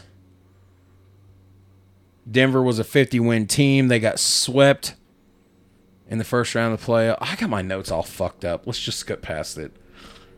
Sometimes I glance too fast and then I lose my place. Something's wrong. Anyways, they made it to the Western Conference Finals against the San Antonio Spurs. The Lakers defeated the Spurs in 5 games. This sent them to the NBA Finals against the Boston Celtics. This was the 5th time in Kobe's career and the first time without Shaq that he had made an NBA Finals. And then, unfortunately, as we all remember, which I think all of us remember what a great series the 2008 NBA Finals were between the Lakers and Celtics. The Lakers lost to the Celtics in 6 games. Garnett? Garnett, Paul Pierce, and Ray Allen. Was Antoine Walker on that team? I don't remember. I want to say Jason Terry was on that team too, but I don't know. Yeah, I think he might have been. Yeah. I don't want to quote that. I didn't look at that. I almost think Terry might have been part of that team too. I know he was still on the team. I know he was with the Celtics, I think in 11 and 12, but I want to say he was on that 08 team too. But they essentially they had the big 3. Right. Paul Pierce, Kevin Garnett, Ray Allen. Ray Allen. Yeah. So to begin the 08-09 season, Lakers they won the first 7 games. Kobe led the team to tie the franchise record for most wins to start the season. They went 17-2, and by the middle of December 2008, they compiled a 21-3 record. He got selected to his 11th consecutive All-Star game, was Western Conference Player of the Month for December of 08 and January of 09. And then in a game against the Knicks on February 2nd, 2009, Kobe scored 61 points, setting the record for most points scored at Madison Square Garden. During the 09 All-Star game, he finished 27-4, 4-4. And was awarded All-Star Co-MVP with former teammate Shaq. The Lakers finished the 2008-2009 regular season with the best record in the West, 65-17. Kobe was runner-up in the MVP voting, eventually losing to LeBron. Go figure. Selected All-NBA first team, All-Defensive first team for the 7th time in his career. In the playoffs for the 2008-2009 season, they defeated the Jazz in 5 games, the Houston Rockets in 7 games in the opening 2 rounds. By finishing off the Denver Nuggets in the conference finals in 6 games, the Lakers earned their 2nd straight trip to the finals. Lakers defeated the Orlando Magic in 5 games. Kobe was awarded his first NBA Finals MVP. His first Finals MVP. His first Finals MVP. Huh. Is that right? I mean, that sounds. Bryant was awarded his first NBA Finals MVP trophy upon winning his 4th championship. I'm just kind of surprised. Yeah. Yeah. Achieving series averages of 32 points a game, 7 assists, 6 rebounds, 2 steals, and 2 blocks. He became the first player since Jerry West in the '69 NBA Finals to average 32 and 7, and the first since Jordan to average 35 and 5. So there he goes. He's got his 4th championship. So Yeah. there you go. So he finally got one without Shaq. Yeah. Everybody said he'd never, the rumor was he couldn't get another one without Shaq. So, Oh, I agree. It was a matter of time, but it would have been a matter of time before he got one. well, that's like I said. Kobe was bound to win a he's championship. a winner. He was born as a winner. Yeah, he was born a fucking winner, dude. Like, Yeah. And anybody associated with him were winners too.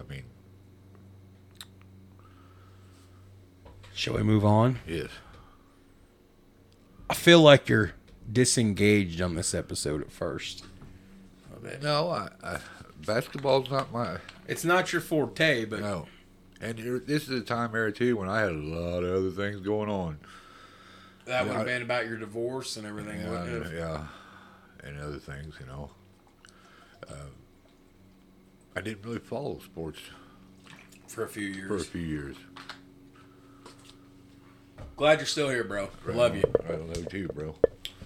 All right, I'm gonna fire me up a Lucky Strike, and So that's we're gonna go it's a in. lack of knowledge there about some of this stuff, which I'm sitting here as a listener basically, and that's fine because I'm learning a lot about. So Kobe what you're Bryant. saying is you appreciate the research. Oh, absolutely, yeah. I dig it. Because I Absolutely. can't take credit for all this. Some of this Well- is my typing. A lot of this is copy and paste too.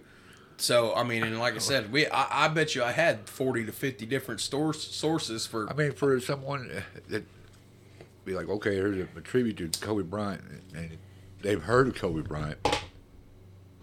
We're doing a good job of painting a picture of his life. That's what a tribute would be too, wouldn't it? Well, yeah, Yeah. I appreciate that, That's a good brother. I job. really, really do. Yeah. So I feel as though I'm getting to know Kobe a little bit better, Yeah. which is cool. So, during the 2009 to 2010 season, so this was a year after they won. No, wait. 08, 09, they won. Okay. All right, So- damn it, get your shit straight. Hey, man, I've got 45 pages of fucking notes, okay? Give you a hard time. You want to, just out of curiosity, do you want to guess what page we're on? Page 8. Like I say, why do I always put so much notes in here? Because I never know what I'm going to cover. Well, yeah. It's a good episode, a topic for an episode. Hands down. It's You know what I'm worried about? what's that? This whole file being able to upload. So I might look at you at some point and go like this, and that means I might shut the mic off, and then we'll start recording a second one, and I might upload it in 2 parts. I don't know. We'll see how it goes. We got plenty of tape, though. We got a brand new card. Cool. So, okay, during the 2009-2010 season, Kobe made 6 game-winning shots, including a buzzer beater, one-legged three-pointer against the Heat in December of 2009. He considered that shot to be one of the luckiest he has made. A week later, he suffered a fracture in his right index finger in a game against the Timberwolves. Despite the injury, Kobe, being the badass, decided to continue playing with a fracture in his hand rather than take any time off to rest the injury. 5 days following his finger fracture, he made another game-winning bucket.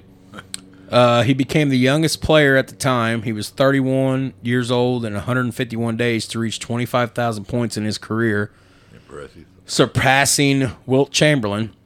He continued his dominant clutch plays, making game-winning three-pointers against the Kings, the Boston Celtics. The following day, he surpassed Jerry West to become the all-time leading scorer in Lakers franchise history. After being sidelined for 5 games with an ankle injury, Kobe made his return.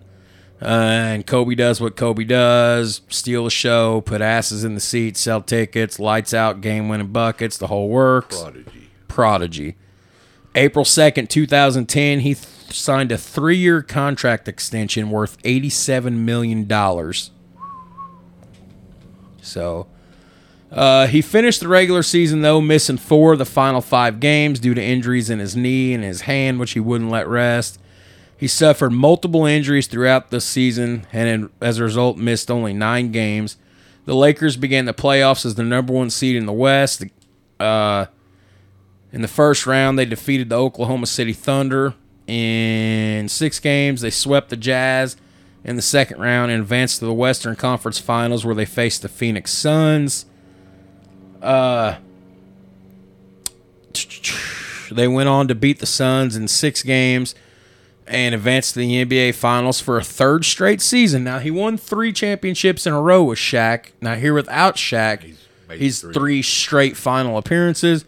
A rematch from the 08 against the 08 Boston Celtics. Kobe, despite shooting 6 for 24 from the field in Game 7, led the Lakers back from a 13-point deficit in the third quarter to win the championship. He scored 10 of his game-high 23 points in the fourth quarter and finished the game with 15 rebounds. He won his 5th championship, his final championship, and his 2nd consecutive NBA Finals MVP. This marked the first time the Lakers won a Game 7 against Boston in NBA history. Wow, I did not know that. I didn't either.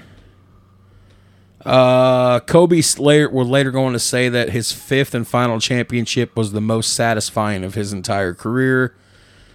Kobe had wanted a 6th championship to match Jordan's total, although,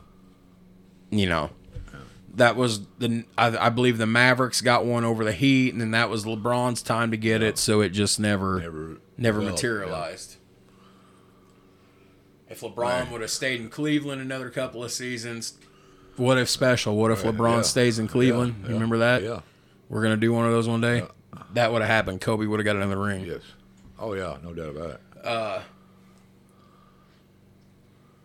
mean, yeah, Mount Rushmore. Yeah, we'll get there. So the 2010-2011 season, this fucking computer. Well, the problem is it's sitting on my left hand. Not a whole lot to write home about in this season. The biggest thing about the 2010-2011 season was in April, Kobe got fined $100,000 for directing a gay slur at the referee, which if you remember the TNT cast, you could literally say he says fucking, he yelled at the ref, you fucking, can't say that. Very derogatory term. GLAAD, you know what GLAAD is? GLAAD's the Gay and Lesbian Alliance Against Defamation. They're huge for gay and lesbian and trans and bi rights and all this stuff. They came out in full force supporting the NBA's decision to fine Kobe and had argued that Kobe should be suspended for the entire season for his gay F-bomb there. And Kobe would later make a public apology at the behest of the Buss family, the owners of the Lakers, and the Lakers also issued an apology. Their three-peat was ended when they were swept by the Mavericks in the second round of the playoffs, which, if memory serves me right, the Mavericks won the championship in 11. prior to the start of the 2011-2012 season, Kobe had did some experimental plasma therapy in Germany to treat the pain in his knees and ankles. Mike Brown replaced the retired Phil Jackson as coach of the Lakers in the offseason. Kobe started the season playing with an injured wrist. And in January 2012, Kobe scored 48 points against the Suns. Not bad for the 7th best player in the league, Kobe would call himself, referring to a preseason ranking of the NBA's top players. He went on to score 40, 42, and 42 in his next 3 games. That marked the 6th time in his career when he'd score 40 or more points in 4 straight games. So, I think I should. Just have buckle up for Kobe Bryant. Yeah. It just gets better the longer I hold it in, Wait. Here's the next one.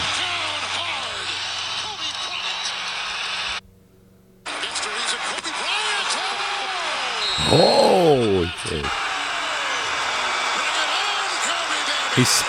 Kevin Harlan says, "Bring it home, Kobe, baby." great call. Yeah. I love Kobe. So for the 2011-2012 season, ups and downs. They get bounced in the second round of the playoffs by Durant, Westbrook, maybe Harden, maybe Serge Ibaka. Yeah. They get bounced in the second round of the playoffs. I think Harden and Serge Ibaka were still there, so that was when Oklahoma City had a big 4. And then, so I want to start by saying, Kurt knows this. I got out of watching basketball for a while. Just I don't know. I just got out of it for a while, and everybody was a Bulls fan when they were a kid. If you say you weren't, you're a fucking liar. So everybody was a Bulls fan, but generally because of Jordan. You also had another team that you generally root for. Like I always loved watching the Pacers. Do I consider myself a Pacers fan? I don't know. I enjoy watching the Pacers play. I still do to this day. What got me back into basketball was that 2011, 2012, 2010, 2011, whatever. Derrick Rose was having his magical season for the Bulls.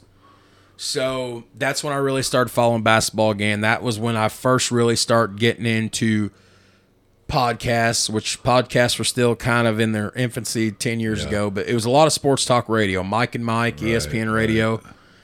That 2012-2013 season, Mike and Mike every morning, just on and on about the Lakers falling apart. Because this was a season, magically, this was a season because where something should have came together because they acquired Dwight Howard, and the Lakers have a history of glorified big men. You've got Kareem, you've got Shaq. So then you're bringing in Dwight Howard. You're also bringing in point guard Steve Nash. So Steve Nash, Dwight Howard, and Kobe together. It's like in the offseason, you look at that like, oh, fuck, Kobe's going to get that 6th ring, Don't worry about LeBron and Wade and Bosh. Fuck that. And it just never happened. Issues after injuries, bad officiating.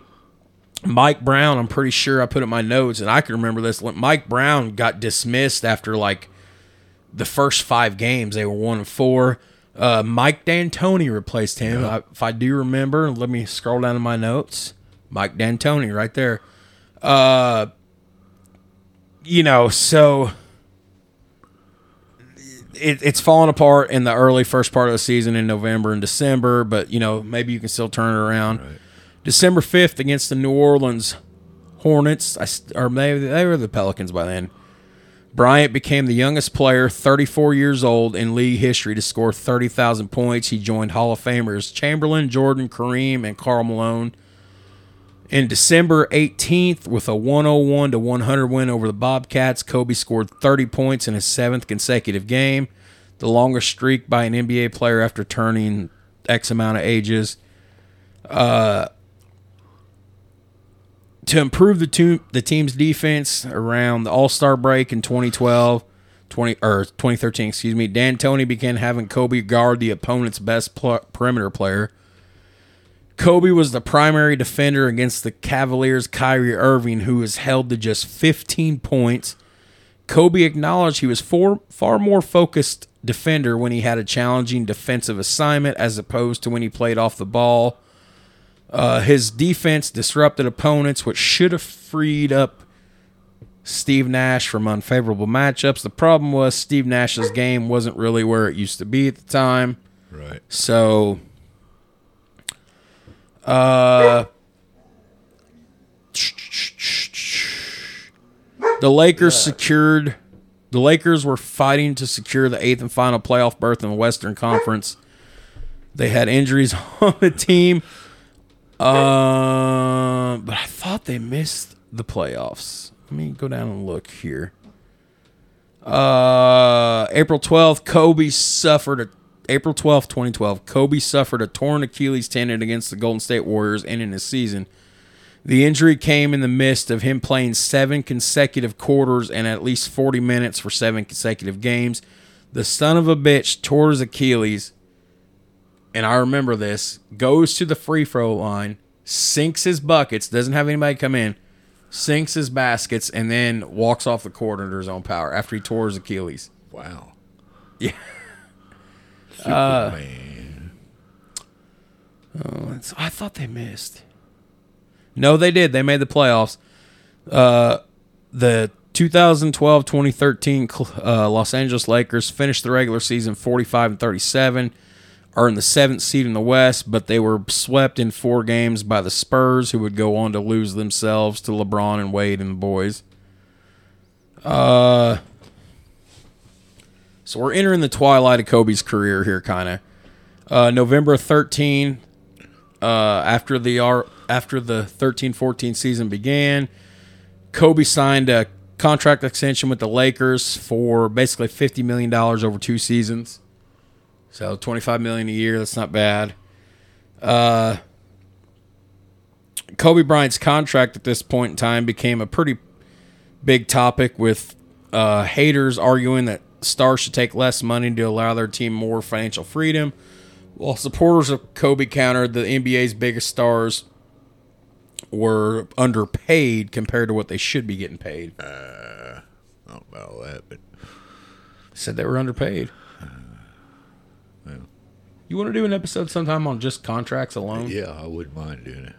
I mean, I'm just going to let you run the whole fucking thing. ridiculous. I mean, yeah. That's another episode. So, I kind of want to start skipping through a lot of this, but basically, as we get to these last 4 seasons here, I mean, injuries, bad management with general manager Mitch Kupchak and everybody. Father Time. So in the 13-14 season, despite being sidelined with injuries and his tibia fracture and his knee, Kobe was elected to his 16th All-Star game. He didn't feel like he deserved the selection, so he didn't play. On March 12, 2014, the Lakers shut Kobe down for the remainder of the season, citing he needed more rehab. It sounds like it was a different Kobe then, maybe a little After more that last championship? maybe more humble, maybe. Maybe a little more human. Yeah. So at the end of the 2013-2014 season, the Lakers finished 27-55, missing the playoffs for the first time since 2005. Kobe returned for the 14-15 season, his 19th with the Lakers. They replaced Mike D'Antoni with Kobe's former teammate Byron Scott as a new head coach. So Kobe kind of lights it up there. He's 36 years old. He's throwing up some triple doubles, playing longer minutes, kind of in a way, kind of looking like the Kobe of old. Not a whole lot to write home about for that 14-15 season. And then on January 21st, 2015, Kobe suffered a torn rotator cuff while driving the baseline for a dunk against the Pelicans. Prior to the injury, Kobe had rested 8 out of his last 16 games. He underwent season-ending surgery. That's when people started questioning how long does Kobe have left. The Lakers finished the 14-15 season 21-61, surpassing the franchise record for most losses in a season that they had set the year before. After recovering to play in the 2015-2016 season, preseason, Kobe suffered a calf injury, missed the final 2 preseason games. However, he played the season opener to begin his 20th season with the Lakers. On November 29th, 2015, Kobe announced via the Players Tribune that he would be retiring at the end of the season. In his poem, he wrote, which we'll cover that later, Dear Basketball, Kobe wrote that he fell in love with the game at the age of 6. A love so deep, I gave you my all, from mind and body to spirit and soul. The 2015 to 2016 season is all I have left to give. My heart can take the pounding, my mind can handle the grind, but my body knows it's time to say goodbye. And that's okay. I'm ready to let you go. So basically, 2015-2016 is going to be his last season in the league. He knew Father Time was. It happens. Kobe was pretty humble. What I remember about this was Kobe was pretty adamant about he didn't want, whether they were playing in the Staples Center at home or whether they were on the road, he didn't want teams to make a big deal out of this. He didn't want to have a quote-unquote farewell tour. Right. He didn't want gifts. He didn't want video packages played, to which pretty much every arena, out of the respect he gave, a lot of them fucking did it anyways. Yeah. So I'm not going to cover much about his last season just because there's nothing to really write about except the inevitable is happening. Yeah. On April 13th in the Lakers season finale at home, Kobe scored an NBA season-high 60 points against Utah in his last game, outscoring the entire Jazz team 23-21 in the fourth quarter. He became the oldest player to score 60 or more points in a game at 37 years old. The Lakers finished the season 17-65, the worst record in franchise history. So that covers part of the career. And I wrote here my own personal notes. I put, so now what happens? I never thought going back that was going to be it for Kobe. In these days, with advances in sports science and medicine, athletes are hanging around a lot longer than expected. In the spring of 2016, I was not sold on the retirement of Kobe Bryant. I figured we get into August, and it's, hey, I want to come back, but in a different light, less time, or hey, I want to come back, but I don't want to be with the Lakers anymore. I was wrong, but still, it's hard to believe for people to believe their heroes are really finished. Yeah. So. Absolutely. For sure. For sure. Getting tired? No, I'm all right, yeah. Good. You're more or less a listener in this episode. Well, that's... I appreciate that because it makes me know that, I'm learning a lot about Kobe Bryant. If you really didn't want to be a part of this episode, I guess you would have told me not this weekend. That's true. I was interested to find out more about Kobe. Well, like I say, I told you earlier, basketball is not your forte. And all the respect in the world to what he accomplished on the court. But I never was a Kobe man because I was never a Lakers fan, which... I got some stuff about Kobe in the Olympics. I'm not going to cover it. I'm just going to say Kobe was a part. Kobe skipped the 2000 Olympics, or was it to 2004? He skipped one of them because he was getting married to Vanessa. I don't fucking know. I got it in there somewhere. I'm just skipping through it. He did play in 2008 and on the 2012 team. Of course, he got his gold medals. I mean, look, his resume is unprecedented. unprecedented. Yeah, absolutely. Let's see here. What else I got?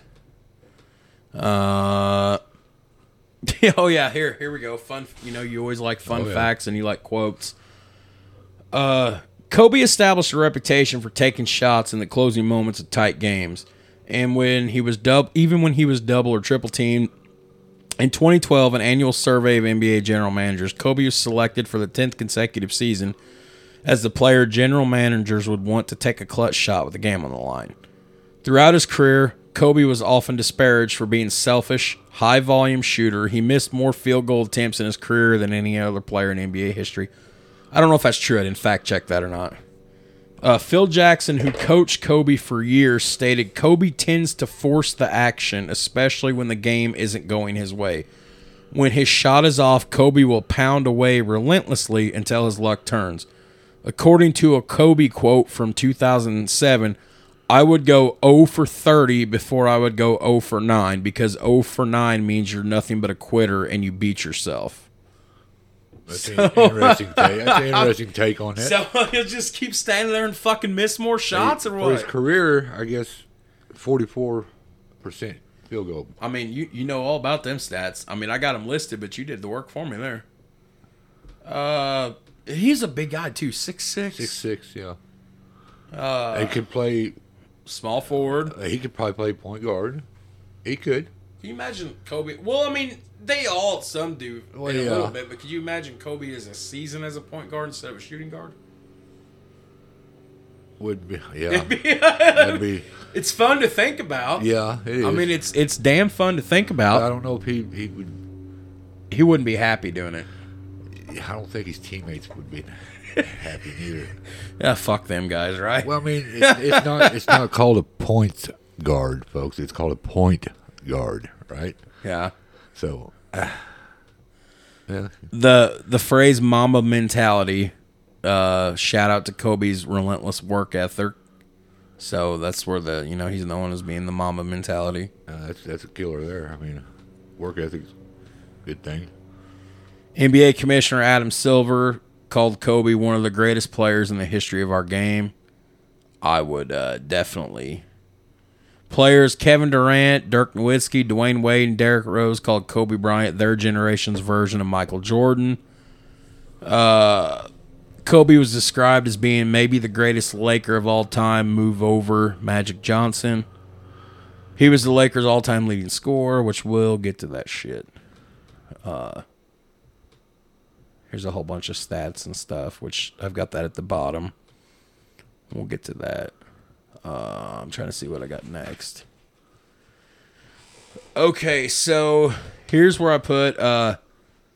this is where we kind of start to talk about Kobe, the man, the human, the personal life that was lived in the public eye before we circle back around to more professional stuff. Let's see. He's got to go out, probably. You want to go take him out? We'll be right back. So, November 99, Kobe's 21. He meets 17-year-old Vanessa Lane. She was working as a background dancer for the East Siders in the music video G'd Up. Kobe and her kind of get together. Kobe falls in love. April 18th, 2001, they get married in California. Their first daughter was born in 2003, which I'm assuming... Was that Gianna? No, that was not Gianna. Their second daughter, Gigi, the one that passed away with Kobe, which we'll get to. She was born in May of 2006. December 16th, 2011, Vanessa Bryant filed for divorce, citing irreconcilable differences, and they requested custody of their daughters. And then in January of 2013, they both announced over social media that they had called off their divorce. They were going to remain together. So kudos to them for working it out. Let's see here. In December of 16, Vanessa Bryant gave birth to their third daughter, and then in January of 2019, they're expecting a fourth daughter, their fourth and final child. Their daughter was born June 19th, so she wasn't even a year old when she lost her daddy. Dang it. Ouch. Yeah. Kobe was a Catholic, which I don't know why I needed to put that in there, but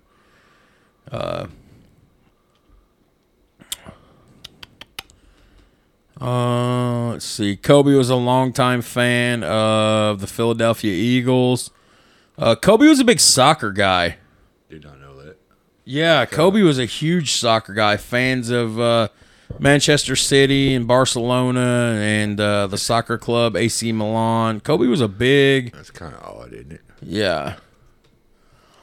And then here I don't want to spend a whole lot of time talking on it, but I took up about 4 or 5 paragraphs.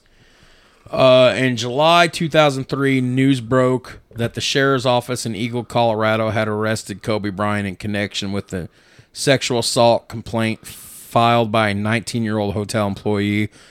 I was going to research this woman's name because I know it's out there somewhere because she's received death threats and everything over the years, which is so dumb to send death threats to a woman.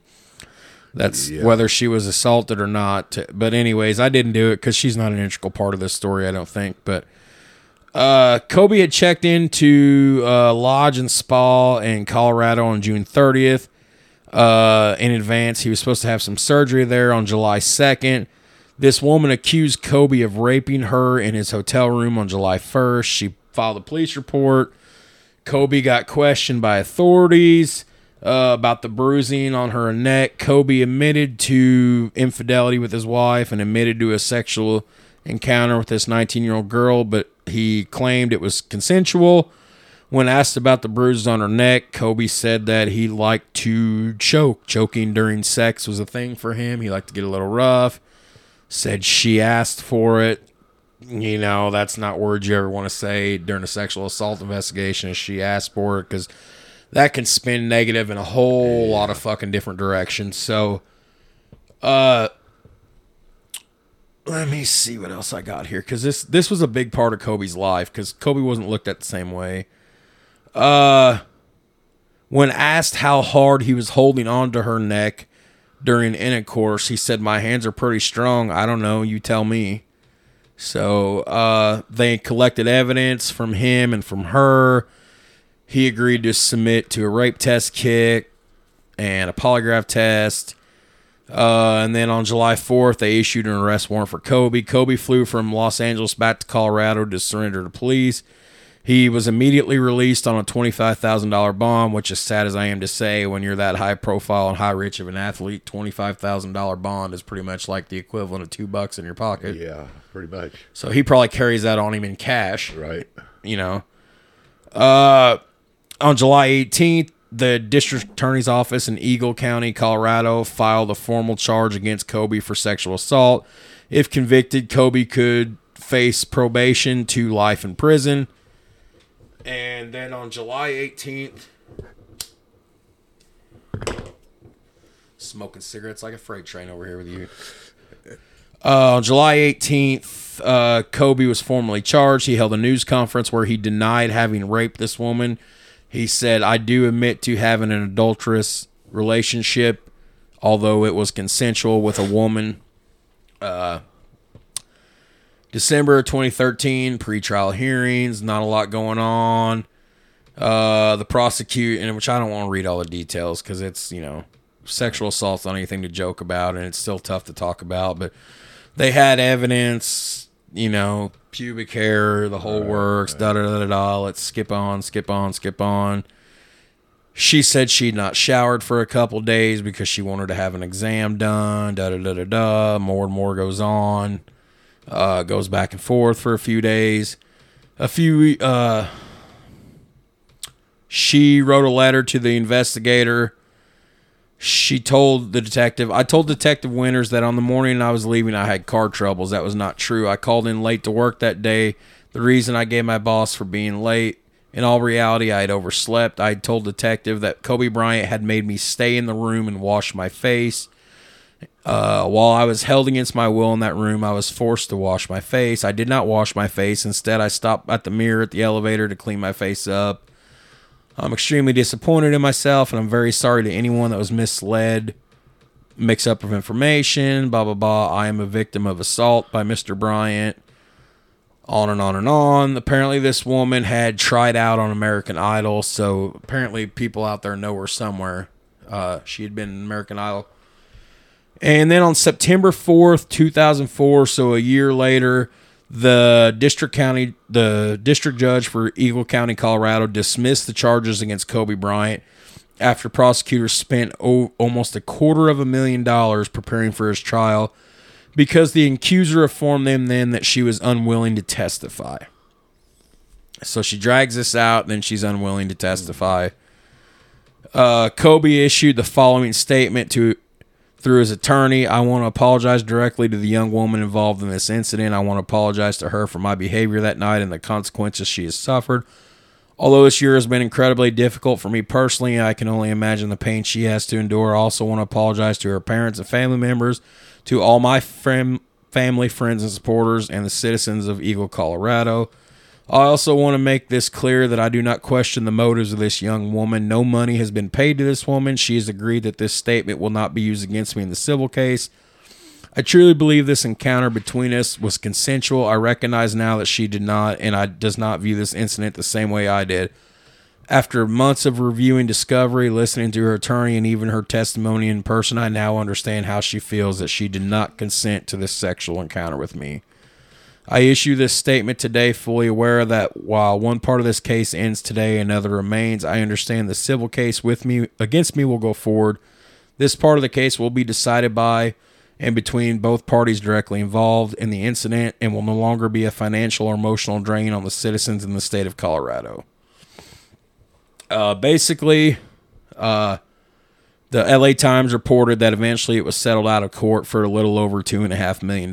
So I don't know if that was Kobe paid her to go away money. Do I think this really happened? Well, obviously a sexual encounter did happen. Yes. Yeah. Do I think Kobe raped someone? It don't matter if you're talking about everyday people or you're talking about famous people or high-profile athletes. When a woman claims rape, you do have to go through the motions and examine this. Right. Not every encounter that says consensual is consensual. Right. It's viewed different. I like to believe that just maybe this didn't go the way Kobe thought it was going, and a little bit rough was turned into a little more than a little bit. I don't know, but it cost Kobe some sponsorship. Although he was able to regain some endorsements, but his big contract with McDonald's was not renewed, and Nutella wasn't renewed. But that doesn't matter because the big ones, Nike, took him back and immediately, and so did Coca-Cola.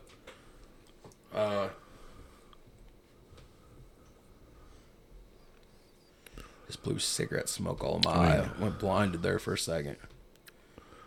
I got a lot about his sponsorships and stuff in here. I mean, he had endorsement deals with everybody. In his rookie year, it was Adidas, and there was Coca-Cola, it was Sprite. McDonald's, Nutella, Nintendo, God. Yeah, I can imagine. He's been featured on the cover of ESPN. In 2010, Kobe Bryant was ranked third behind Tiger Woods and Michael Jordan in Forbes' list of the world's highest paid athletes with $48 million.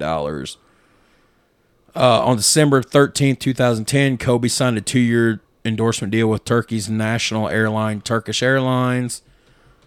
And he shot a commercial for him. Kobe's appeared on countless NBA games, including the most recent NBA 2K21, the Mamba Forever Edition. Yep. Wouldn't be surprised if I go over and look and see it's your game case if that's what's on the cover. Yeah. So he was a global ambassador for soccer, which I know that blew your mind. 2K has got him juiced. sure. Probably 99 overall. Yeah, for sure. They got 2 or 3 different versions of him. Absolutely. Absolutely, yeah. Absolutely. Okay, so before we go forward, I think it's time to plug another sponsor. And we're going to talk candles. Nana's Aromas, LLC, 845 Church Street, Palmyra, Indiana. Check her out, nanasaromas.com. Check her out on Facebook. Give them a phone call, 812-972-3670. This is up there, Crawford, Harrison County area. Nana's Aromas, LLC. She makes all of her candles in small batches for better quality control. She's got more than just candles. We've got wicks and warmers and melters, and every candle's hand poured and hand wicked.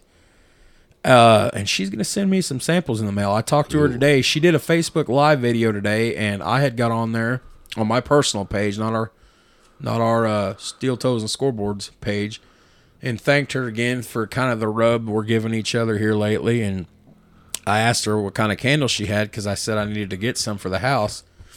And she said, well, I'll send you a couple candles. And I said, no, you ain't got to do that. I said, I'll buy them. She goes, no. She goes, this is working out well for both of us. So she's going to send me a blueberry candle and I think one other. So Cool. We'll split them. I'll give you a candle and I'll keep a candle. Right on.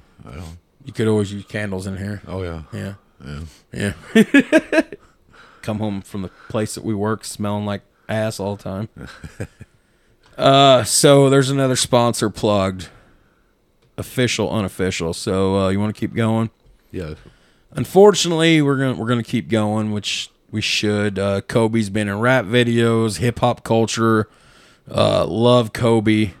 Kobe is name dropped, and Kobe's name is used in songs with so many rappers, including Lil Wayne and The Game, and on and on and on. Nipsey Hussle, who the track I first played as we introed was the audio was, or the lyrics were isolated, and the vocals, that was a Nipsey Hussle track, one of my favorite rappers, and he was a big Kobe guy. Him and Kobe are friends. Kobe did his Dear basketball thing as he was leaving the league. It won an Academy Award for Best Short. Kobe was getting into real estate. He was writing books, young teen novels. Together with his wife Vanessa, they founded the Kobe and Vanessa Bryant Family Foundation. Its goals were to help people in need, encouraging the development of physical and social skills through sports and assisting the homeless. Kobe spoke about the injustices aimed at homeless people in this country who were blamed for their situation, saying that homelessness should not be ignored or made a low priority. Kobe said he got everything and more he wanted out of life because he became a successful basketball player, able to make in far more ends meet than he ever dreamed with the amount of money he's attained from basketball and endorsements. He established a production company to film TV shows and novels and just all sorts of... So he was involved in a lot of shit.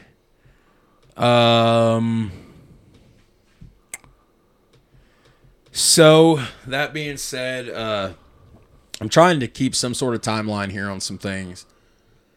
And, I mean, I try to keep it pretty straight and narrow. As I look at the recorder right here, we've hit 2 hours.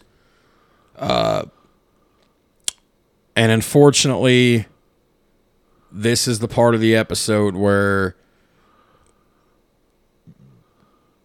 we're going to have to cover the passing of Kobe. Yeah. Some of this could be a little hard to listen to. And when I originally did this, call it investigative journalism and wanting to stay true to our listeners or my own fascination for all things morbid and macabre, I was going to cover exactly what was in the autopsy report. But when the autopsy report became public information or it got leaked to the public, whatever you want to say, last year, I read it and I looked at the sketch and it's just far too gruesome. So we're not necessarily going to throw a strike. We're just going to kind of paint the corner with our pitches here. Right. Nice baseball reference. Yes. So unfortunately, there's just no way around it. January 26, 2020, on a Sunday morning at approximately 9:06 a.m. Pacific time, so that would have been noonish our time. Yep. Kobe and his 13-year-old daughter, Gianna, along with 7 other passengers. And believe me, one of the things that pissed me off about this tragedy was we all love Kobe and his daughter, but nobody talked about the other 7 people. Yeah. It's 9 out of 10 people on the street couldn't name you the names of the other people. Right. And I was guilty for a while of being one of them. We are going to name them later as we get to it. But Kobe, his daughter Gianna, and 6 other passengers, 7 counting the pilot, boarded a 1991 Sikorsky S-76B helicopter. They were going to fly from John Wayne Airport in Orange County. They were supposed to end at Camarillo Airport. This was going to be about... my notes here. This flight would have taken about 30 minutes. In contrast, if they would have drove from Kobe's house in Newport Beach, California, this was going to be about a 2-hour drive. Right. So obviously it's quicker to fly.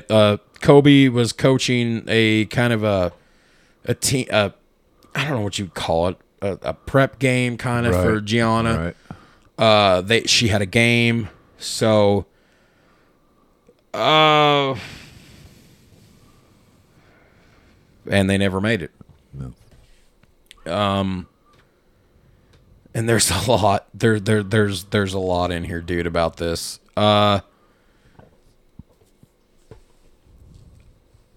There's surveillance cameras established at a baseball field not far from the crash. There's been made reference that there's video footage out there people took of a helicopter with an extreme descent. So there's video footage out there somewhere on the internet. I don't think it's ever been made public, and to be honest, it probably doesn't. I mean, for my own morbid fascination, again, I would probably watch it, but I wouldn't recommend people watch. I mean, it's out there somewhere. The report that day was, I guess, a lot of fog, and it's Southern California, dude. It happens. Visibility were only about a mile to a mile and a half out. Right. So that's a lot of heavy fog and smog in Southern California. That's kind of dangerous. To give an idea of how bad this was, LAPD grounded their police choppers that morning on January 26th due to poor visibility and a low ceiling. LAPD Air Division require at least 2 miles of visibility and an 800-foot cloud ceiling. At the time Kobe's chopper took off, visibility was 5 miles with a ceiling of 1,300 feet. So it was good when they took off, kind of. Right. I guess it was once they started to ascend, they're like, holy fuck, this ain't good.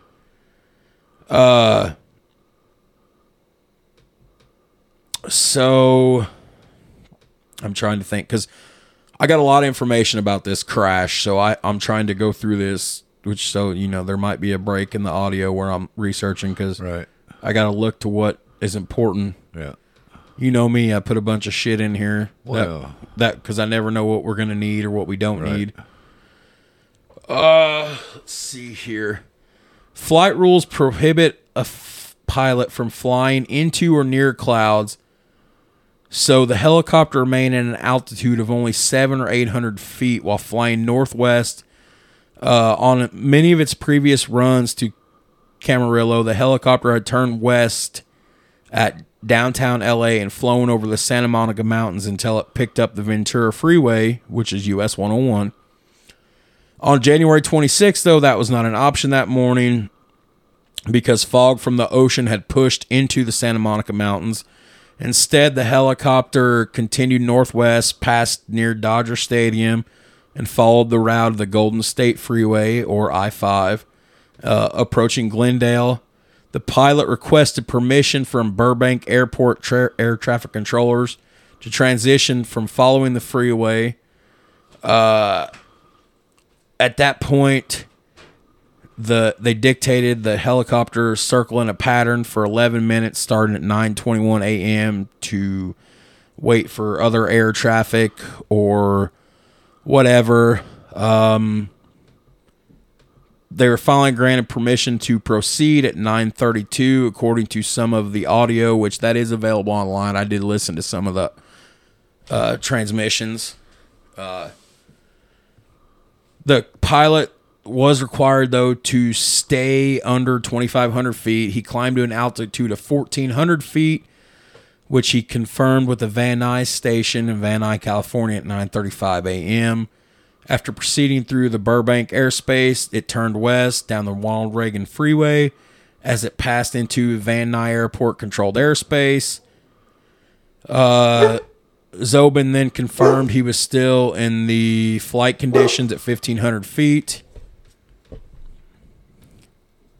Luck, dog. People are letting fireworks off. That's what it is. It's scaring the shit out of him. Let's see here. So they're flying. Everything's fine. They're responding. At 9:45 a.m., pilot Zobon confirmed he was where he was supposed to be, doing what he was supposed to be doing, da-da-da-da-da. He would level out at 4,000 feet. This was the last transmission he had made. The initial reports of the accident claimed the helicopter was too close to the terrain for fight following, but the recorded transcript does not state this, so...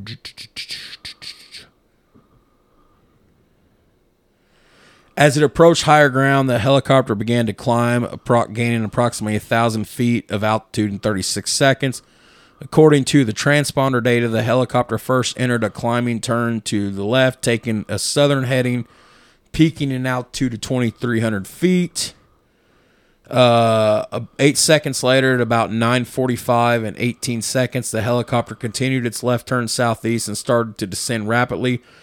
It reached a descent rate of more than 4,000 feet per minute and a ground speed of 160 knots before it struck a hillside at an elevation of 1,085 feet. The aircraft's altitude was last recorded at 9:45:36. Them fireworks were making him crazy. Helicopter crashed and caught fire in Calabasas near the intersection of Willowgren Street and Los Virgenes Road. As reported by a 911 call that came in 2 minutes later at 9:47 a.m. The crash occurred on the New Millennium Loop Trail, a hillside behind the headquarters of the local water district there. The helicopter came down between two groups of mountain bikers who immediately called 911. Witnesses reported that the helicopter's engine was sputtering before the crash. Others reported seeing the helicopter flying into the ground at a significantly high rate of speed. Ooh. It is unclear whether a distress call was made. The crash started a quarter-acre brush fire that was difficult to extinguish because of the presence of magnesium, which reacts with oxygen and water. Yeah. The LAFD firefighters responded to the scene and extinguished the fire by 10:30. The debris from the crash was scattered on a steep terrain over a field estimated to extend up to 600 feet. The firefighters hiked to the site. Paramedics rappelled from a helicopter to the scene but could not locate any survivors. All non-occupants were pronounced dead on scene. Based on examinations by the LA County Department Medical Examiner Coroner, all 9 occupants died of blunt trauma. Alyssa Atobley, 14-year-old girl, played with Giada. Her father, John Atobley, 56. Carrie Atobley, 46. The mother and the wife. Kobe's daughter, Gianna, 13 years old. Kobe himself, 41 years old. Peyton Chester, 2013, another player on Team Mamba. Her mother, Sarah Chester, 45. Christina Mauser, 38, the assistant coach for Team Mamba. And Aria Zobin, 50, the pilot who was personally chosen by Kobe Bryant to be their pilots over the course of years. So Kobe handpicked him to be his pilot. So, so we're not done there, obviously, because we have more to cover about the crash. The aircraft did not have a cockpit voice recorder or a flight data recorder. Helicopters in the United States are not required to carry them, unlike planes. So had it had a cockpit voice recorder, things would have been different. We'd have known a little more information. Audio. Yeah. So that aircraft had been Kobe had leased it in 2012 or 2013. He reviewed a bunch of pilots, personally picked Zobin to be his pilot. Now, this is where some shit gets good here. 11:24 a.m., less than 2 hours after the crash, TMZ was the first news source to confirm Bryant's death. TMZ was later criticized by local law enforcement for reporting the story before their coroner's office had the opportunity to confirm the identities of the helicopter's occupants and inform their families. LA County Sheriff Alex Villanueva stated it was extremely disrespectful to understand that your loved one had perished and you had to learn through such a sleazy outlet like TMZ. 2:30 p.m., LA County Fire Department, LA County Sheriff's Department held a joint press conference. Details of the crash. They searched for a flight recorder, which they didn't know at the time, didn't have one. The sheriff urged people to stay away from the crash scene because people had flooded into residential neighborhoods. They were making the investigation and the cleanup a bigger hassle. The FAA imposed a 5-mile no-fly zone around the crash site up to an altitude of 5,000 feet. At the request of Bryant's wife, Vanessa, to protect the victim's privacy, the coroner was able to initially remove the remains of 3 of the 9 victims overnight. In response to attempts at unauthorized access during the first evening, the sheriff assigned deputies to patrol the rugged mountain terrain to prevent souvenir hunt. What kind of motherfucker? No shit. They're out there. I'll bet A souvenir hunter, and they're going to take fucking, especially from a wreckage. It'd be like going down there and robbing something from the Titanic. There's some sick fuckers out there. Titanic's fake. Sure everybody knows. Oh, gosh. Doyle's back. I'm serious on that. What? The Titanic, yeah, it's fake. Supposedly. Brothel's illegal and the Titanic's fake. That sounds like him. I shouldn't be laughing. We're talking about Kobe. That's how Kobe. It was later reported the LA County Sheriff's deputies had taken and shared unauthorized and extremely graphic photos of the crash scene and were ordered by the sheriff to delete the pictures to avoid discipline. The deletion of these photos led the Sheriff's Civilian Oversight Commission to question whether that amounted to a cover-up, and I'm here to tell you I'm not sure what photos got leaked out, but they are online, and if those are the photos that I think they are, they're not that bad, but it's still distasteful. Dude, you should see how close those are. It's like they're in the middle of the road right here. Fireworks. It was reported the following day the pilot was told he was at too low level for flight following, which he apparently had requested by air traffic controllers moments before the helicopter slammed into the hillside.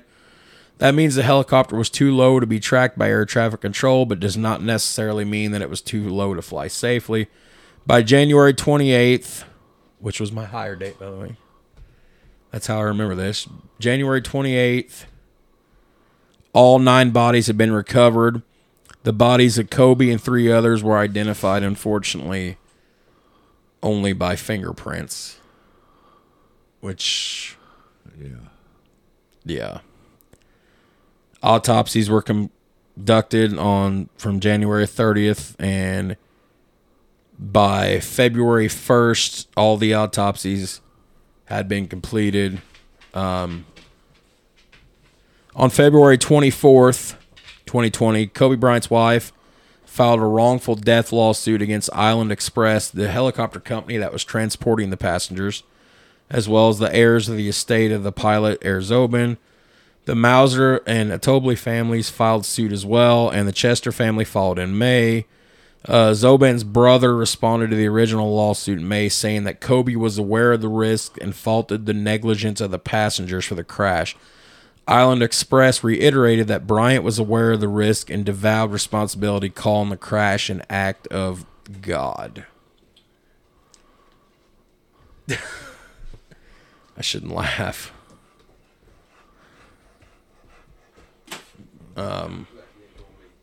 I know there's more. It's tough to get through. Hang on. Fucking computer. I don't want to, like I said, there's just as many as 8 Los Angeles County Sheriff's deputies who responded to the crash took or shared pictures on personal devices. When Sheriff learned about it, he ordered the deputies to delete the photographs. Although there was no official policy prohibiting photographs at an accident, Sheriff called it inexcusable. To have that on top of what they're already gone through is unconscionable. And they were ordered to apologize to the families while calling for a state law to prohibit photographs.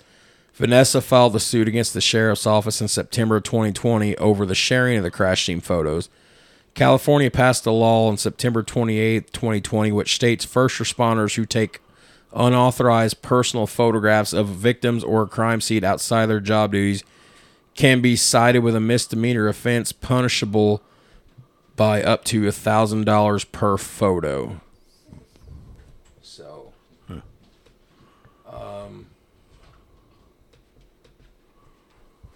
a spokesperson for the National Transportation Safety Board said on January 31st that Island Express Helicopters, which owned the helicopter in the crash, was not certified to fly in foggy conditions. It is unknown if the pilot was flying on instruments at the time of the crash. Drug testing, that was also a question. He tested tested negative for, he had nothing in his system. He came back clean. Almost said positive. That would have really fucked some shit. Yeah. No, it was completely clean of everything. And then just trying to wrap this up because this is pretty doom and gloom. Reports indicate viewable sections of the engine showed no evidence of an uncontained or catastrophic internal failure. The damage to the blades was consistent with a powered rotation at the time of impact. The update revealed the impact crater was 24 feet by 15 feet in diameter, 2 feet deep, and the main wreckage came to rest about 127 feet away from the point of initial impact at an angle of 347 fucking degrees when consumed by fire. Much of the helicopter cabin and cockpit were highly fragmented and destroyed in the impact. And then on June 17th of 2020... they released a public docket on the crash containing 1,700 pages of information. That's a lot. Yeah. On February 9th, 2021, they held a meeting to determine the probable cause of the crash. The board conducted. Zobin had flown into thick clouds, and it caused some disorientation of him, and he lost control, leading to the crash. Flying at an excessive speed for the weather conditions were also mentioned in the final report, and even if the helicopter had been equipped with a terrain awareness warning system, it not likely would have helped to avoid the crash due to the pilot's disorientation. And then their final statement reads, and I do want to read this briefly. The final report from the National Transportation Safety Board on the crash that took the life of Kobe Bryant, his daughter, and 7 other people. The board determines the probable cause of this accident was the pilot's decision to continue flight under visual flight rules into instrument meteorological conditions. which resulted in the pilot's disorientation of loss and control. Contributing to the accident was the pilot's likely self-induced pressure and the pilot's plane continuation bias, which adversely affected his decision-making, and that's it. So basically, they're going to blame it on pilot error. So pilot error and the word. And then this is what I was telling you about. We were talking earlier. The autopsy report was quote-unquote leaked or made public, depending on how you view things, as well as a sketch listing the injuries. And like I had stated earlier, and like I told you, I seen it when it came out last year, and then I went back online and found it and reread it last night, and I wanted to put it in there, but then I'm like, this is pretty graphic, so all I'm gonna say is I'm gonna put two rumors, or I'm gonna put a rumor to bed here, and I'm gonna say, one of the biggest rumors that was going on at this time was when they found them. They were able to find Kobe and Gianna together, kind of arms wrapped in each other. And I would really like to believe that, since I have daughters. And in my mind, I'm going to choose to believe that. Right. But that's a rumor, that's not fact. They found Kobe on one side of the wreckage, and a few feet away inside a ravine was Gianna. And the only silver lining in any of this was, due to the ME's report and the investigation, there was no suffering. Death was, it literally stated death was either instantaneous or within minutes. Yeah. And heaven forbid if it was within minutes. These people were unconscious or so fucking out of it, they had no idea they were hurting. So, and the crash was that bad enough that Kobe, unfortunately, could only be identified by fingerprints on his remaining hand and arm, because one of them were detached. Oh. So, and that's about as gruesome as I'm going to go, because if I list everything, it's pretty fucking sick. So, tragic end of 9 people that lost their lives. When word got out, there was, hundreds and hundreds of people at the crash site, on the hill close to the crash site, I should say. And anybody involved in sports and music and any of the famous people, celebrities were all over this thing, and, paying tribute to him, landmarks around the world. Madison Square Garden, the Empire State Building, the Santa Ana Water Tower where Kobe lived in Newport Beach, they all lit up purple and gold in memory of Kobe. The world's tallest building, I don't know where the fuck that's at, it lit up purple and gold. February 7th, 2020, in a private ceremony in Pacific View Memorial Park in Newport Beach, Kobe and his daughter were laid to rest, and then a celebration of life later took place at the Staples Center on February 24th, which was packed, sold out. Yeah, you remember seeing that. Yeah. Vanessa and everybody, Shaq was crying, Jordan was crying. Everybody was there. Vanessa had the courage to get up and speak, which I thought was pretty... Yeah. So, it's kind of skipping here, because I have all these... I have a lot covering the tribute show, too, and it's just a lot to get into. And for those of you that, if you really want to view this and hear this and watch this, go get on your Google machines and get into YouTube and look at the Kobe Gianna Memorial at the house that Kobe built, the Staples Center. Several teams in the days following paid tribute to Kobe with 24-second shot clock violations and the 8-second ball mid-court violations and paying tribute to him, all this. Dallas Mavericks owner Mark Cuban, who's a great guy, he retired the number 24. No Maverick will ever wear that again out of respect for Kobe.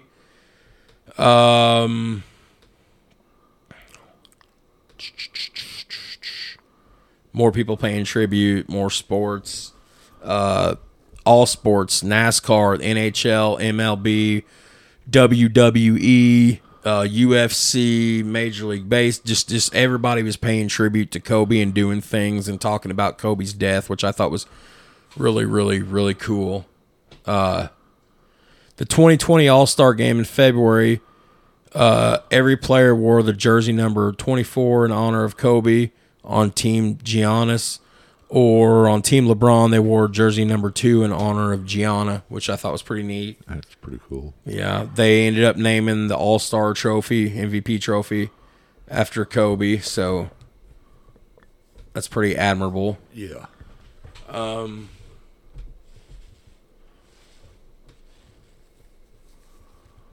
So yeah, they talked about it. Yeah, and all of wrestling and tennis. My God, dude, it was everywhere. What do you mean? What do you think the future would have held for Kobe? Are you asking me? But I Yeah. thought Yeah. I mean, he was coming back to the NBA to be a coach. that's kind of No, he was either going to come back and be a coach, or he was going to get involved in ownership or something. He was coming back. Yeah, Dude. You can't yeah, tell me he wasn't yeah. coming back.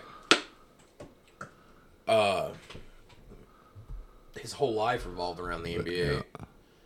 Yeah. I don't really want to get through this passing here because this is just... Ugh. Soccer teams was paying tribute because Kobe was a big soccer ambassador. Tiger Woods. Basically, let's just... Anybody who is anybody Yeah. in sports or a celebrity found ways to be vocal and pay tribute to Kobe. And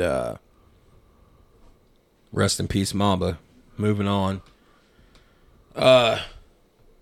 So I wanted to save this kind of till last just because the impact this had on me. And that was the Lakers retiring Kobe's jerseys. When he made the announcement in 2015 that he was going to retire the jerseys, I know you're not on social media. You don't Facebook, which I get on you all the time about Facebook. And Yeah. I'm smoking like a fucking freight train with you. I feel like I'm sitting here with my father. All over Facebook, and of course on like Bleacher Report and The Spin and everywhere. We all knew that he was going to get his jersey retired. They were asking which jersey should be retired by Kobe, 8 or 24. I was one of the 24 guys, not the 8 guy. And if anybody knew they were going to retire both, I would like to call them a liar, because teams don't retire 2 jersey numbers for the same player. So I always believed it should have been 24. What he did with 8, and Shaq was good, but what he did with 24 by himself. So I can't tell you how happy I was I never really thought about it, but when they retired both his jerseys.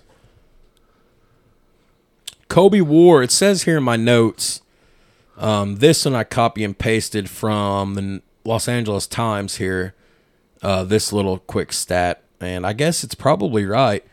He played 20 years. It said Kobe wore 8 and 24 each for 10 seasons apiece. So I guess that's about right. yeah. The ceremony was conducted during a halftime of a Laker Warriors game. And now, as we get towards the end, as I always do in every episode, meat and taters time. So, this is where I give the good stuff. I prove that Kobe belongs in basketball's Mount Rushmore. Yes, you heard that right, Adam Sweet. Kobe belongs in Mount Rushmore of basketball, and has firmly secured his place as one of the top 10 greatest players of all time, maybe even top 5.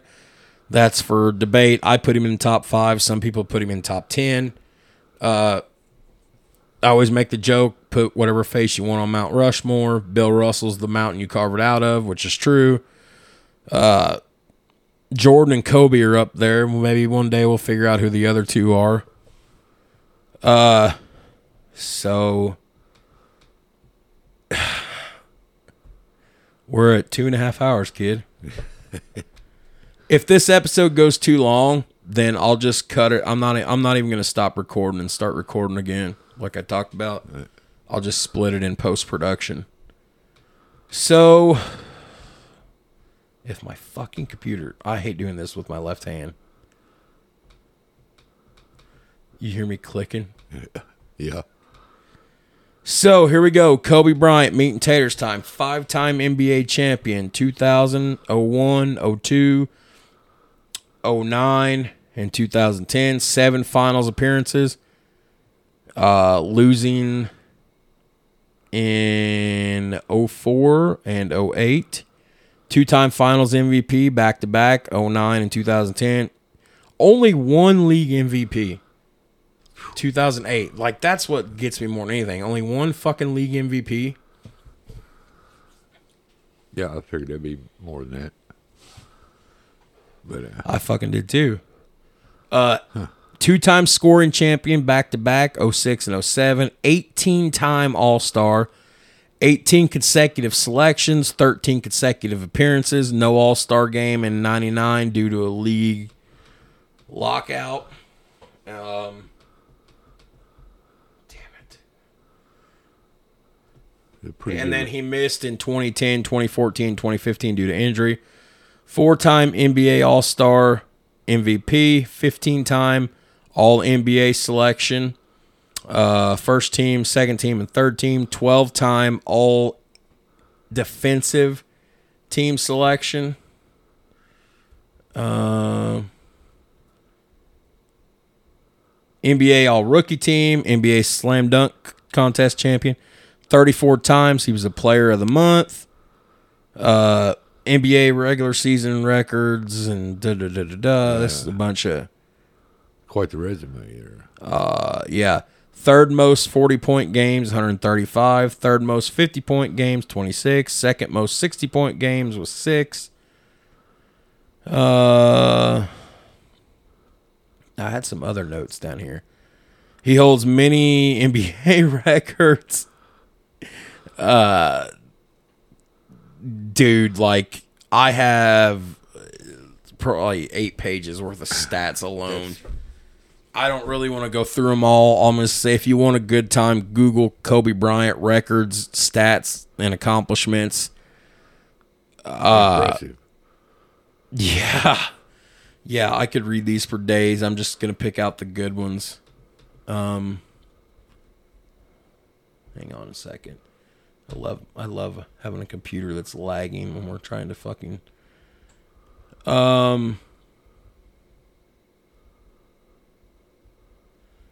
Only player in NBA history to retire 2 jersey numbers with a single franchise. All the records, just records galore. Lakers records, NBA records. So, quite the resume. I'm not going to get into all the... I didn't realize I had this many fucking records and accomplishments as I continue to scroll down.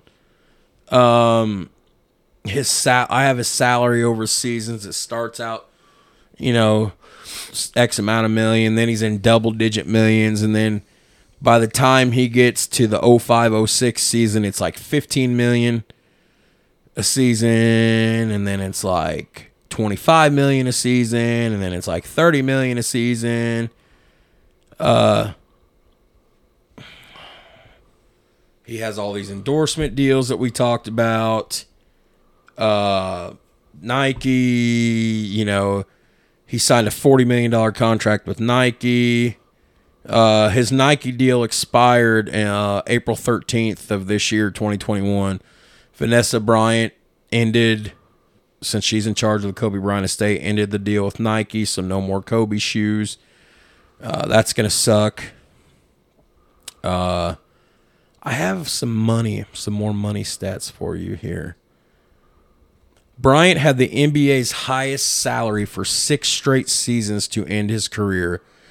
The combination of his Lakers salary and his endorsement deals peaked at $62 million. Nike was his most lucrative partner. When he retired from the NBA in 2016, his career earnings from playing salary and endorsements totaled $680 million.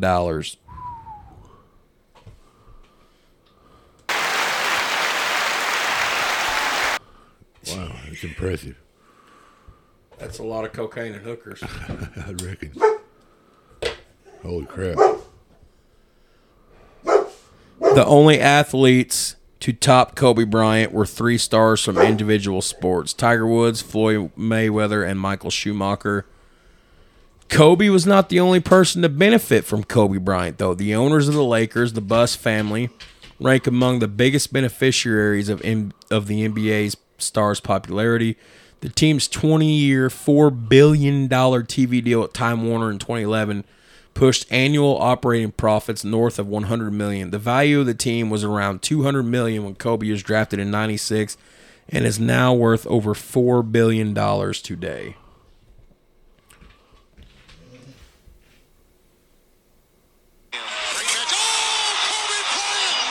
That's right, Kobe I was Bryant. just getting ready to mention that you need to play. I was just getting ready to hit it. Yeah. Kobe. So we're getting ready to start winding it down soon. Kobe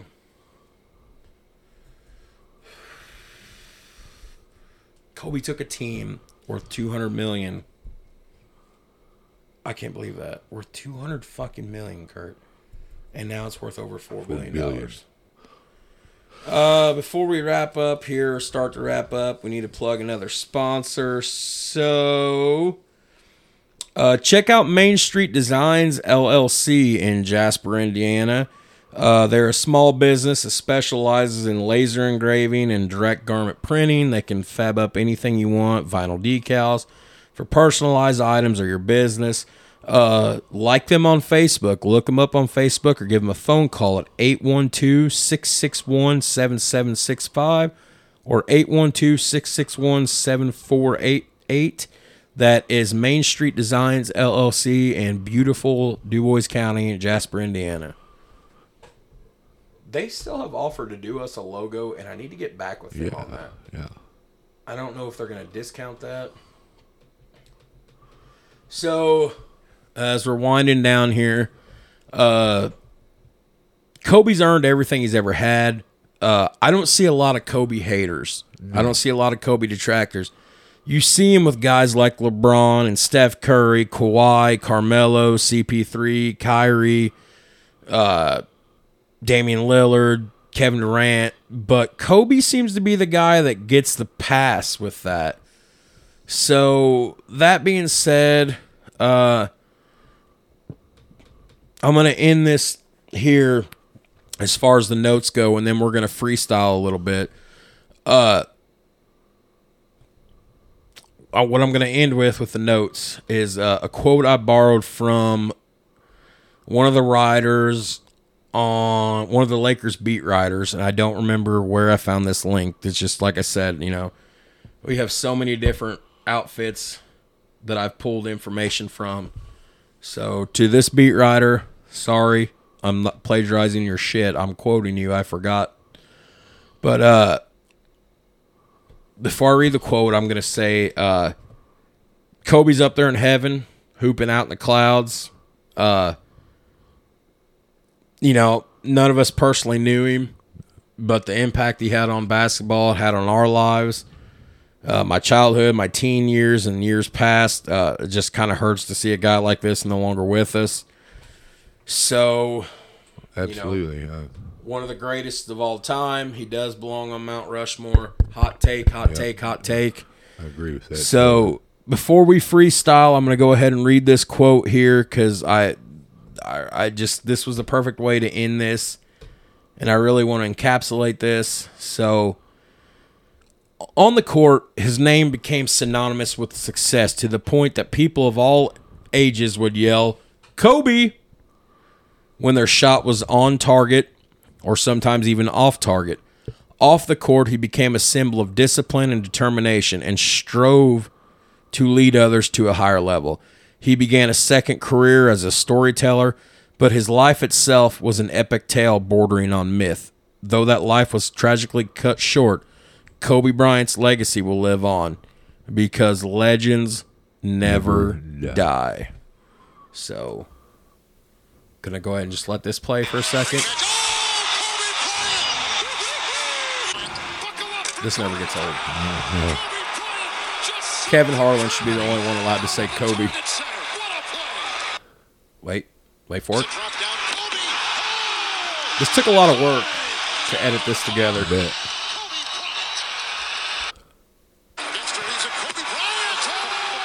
I almost cut out all the gaps in the audio.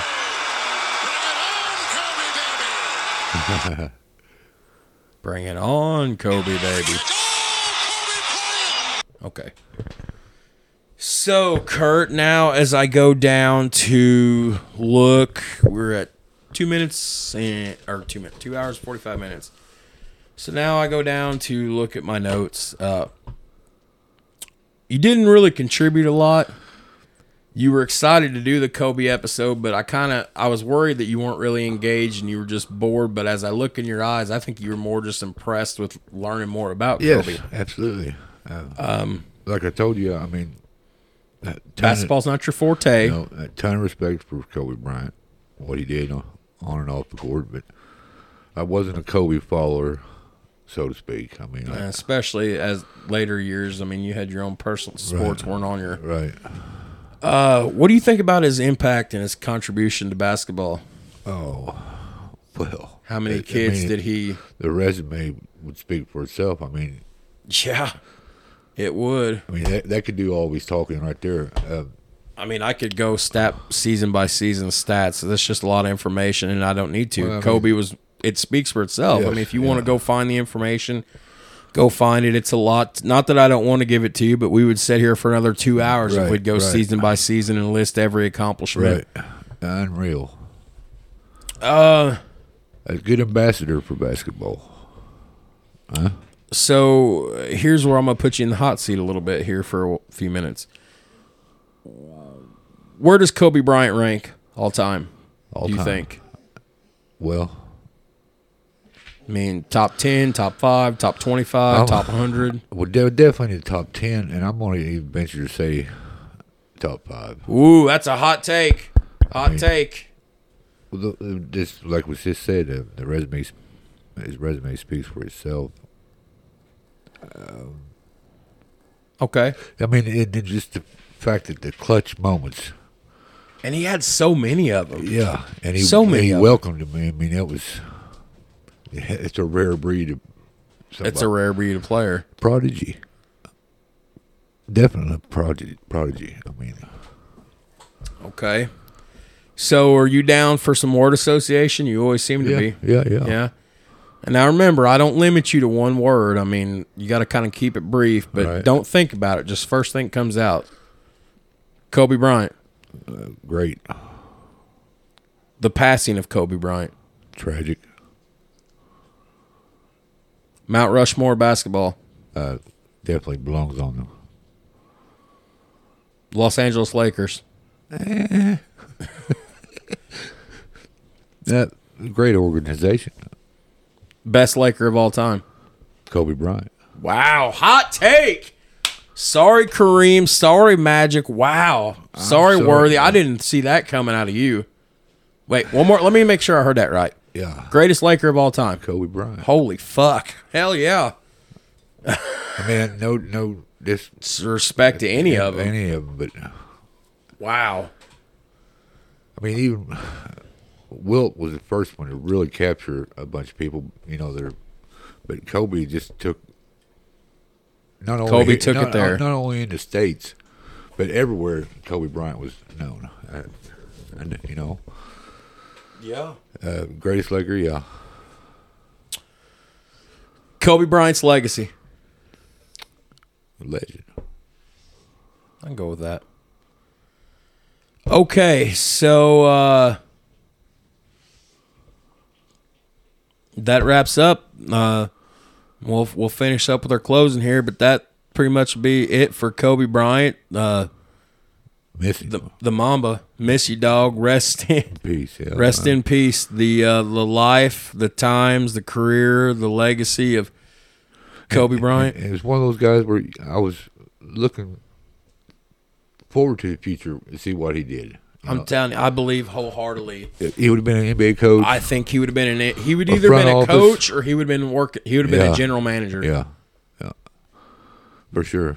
Now, can you imagine with Magic being one of the team presidents or whatever for the Lakers, and then Kobe is the coach? Those two guys, that brain trust right there. A lot of IQ right there, folks. Jeannie and Jerry Buss, brother and sister, working together. Magic's in charge, and Kobe's the coach. Can you imagine Kobe? Can you imagine Kobe coaching LeBron James right now? Seriously, then can you imagine Kobe coaching LeBron? LeBron would win 4 fucking straight championships. My God. Yeah. Okay, so what are we going to do next week? Well, I have an idea. All right. So, name of our podcast? Scoreboard. Steel Toes and Scoreboards. Steel Toes and Scoreboards, because we talk about dominated by sports, but we talk about other stuff. So, if you remember in the beginning when we did this, I said I wanted to bang out a bunch of sports episodes. Right. And then on the scoreboard side, and then maybe we'd do a steel toe episode. So, this is what I'm going to do. I'm going to give you the option. Do you want to do another sports episode, or do you want to do something for 1 week here on the steel toe side of things where it's not sports related, and then I will choose us a topic? Let's stick with the sports right now. You want to do another sports episode? Do the sports. Because I was already going to hammer it out and go, let's talk about our marriages and how they failed, and let's get into that. But fuck, because it was. If I'm ready. Well, somebody brought that to my attention at work the other day. Yeah, I know. So you want to do sports? I thought about it right now, and I just. Maybe we won't get into that just yet. Yeah. You done heard part of my shit in my personal episodes. Good content. I appreciate that. You text me some sad mumbo jumbo, let me know you loved me. So, I love you too, dog. I really do. You're one of my best friends, my co-host. I could not do this show without you. So, I didn't feel as though I contributed much tonight. Well, hey, I think what gets me sometimes is on the episodes when you're not as engaged. I always used to worry that you just weren't involved with it, but then I look over across the table from you when I'm talking into the mic, and I see it in your face, and you're hooked on what I'm saying, you're being educated. You like it. Yeah, I do for sure. So, I remember I'm an analog man. That's right. So I get to pick the topic, huh? Yeah. We're gonna stick with sports, huh? Yeah, I say do some more sports. I want to know what we should do. We did basketball this week. We did baseball last week. We did Tiger. Which we don't really follow in any fucking set order. It'd be nice if we had some followers that would give us. I think if we start to get, which that's picking up. We're getting downloads every day now. And one day, 2 weeks ago, we had an outlier where we had 15 downloads in a day. 2 of the episodes were, 2 of the 3 episodes that were highly downloaded was Kurt playing commissioner for Major League Baseball, and then the Tiger episode. So they like that. I don't know.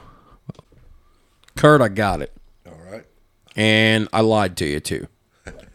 So I've narrowed it down to 3 options, and just to play devil's advocate, since I'm an asshole, I'm going to make you pick it.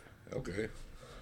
So I've decided, since we've only done 1 football episode, and that was the week where you weren't available, and I thought maybe you weren't going to be doing this with me anymore, I'm ready to do a football episode. Yeah.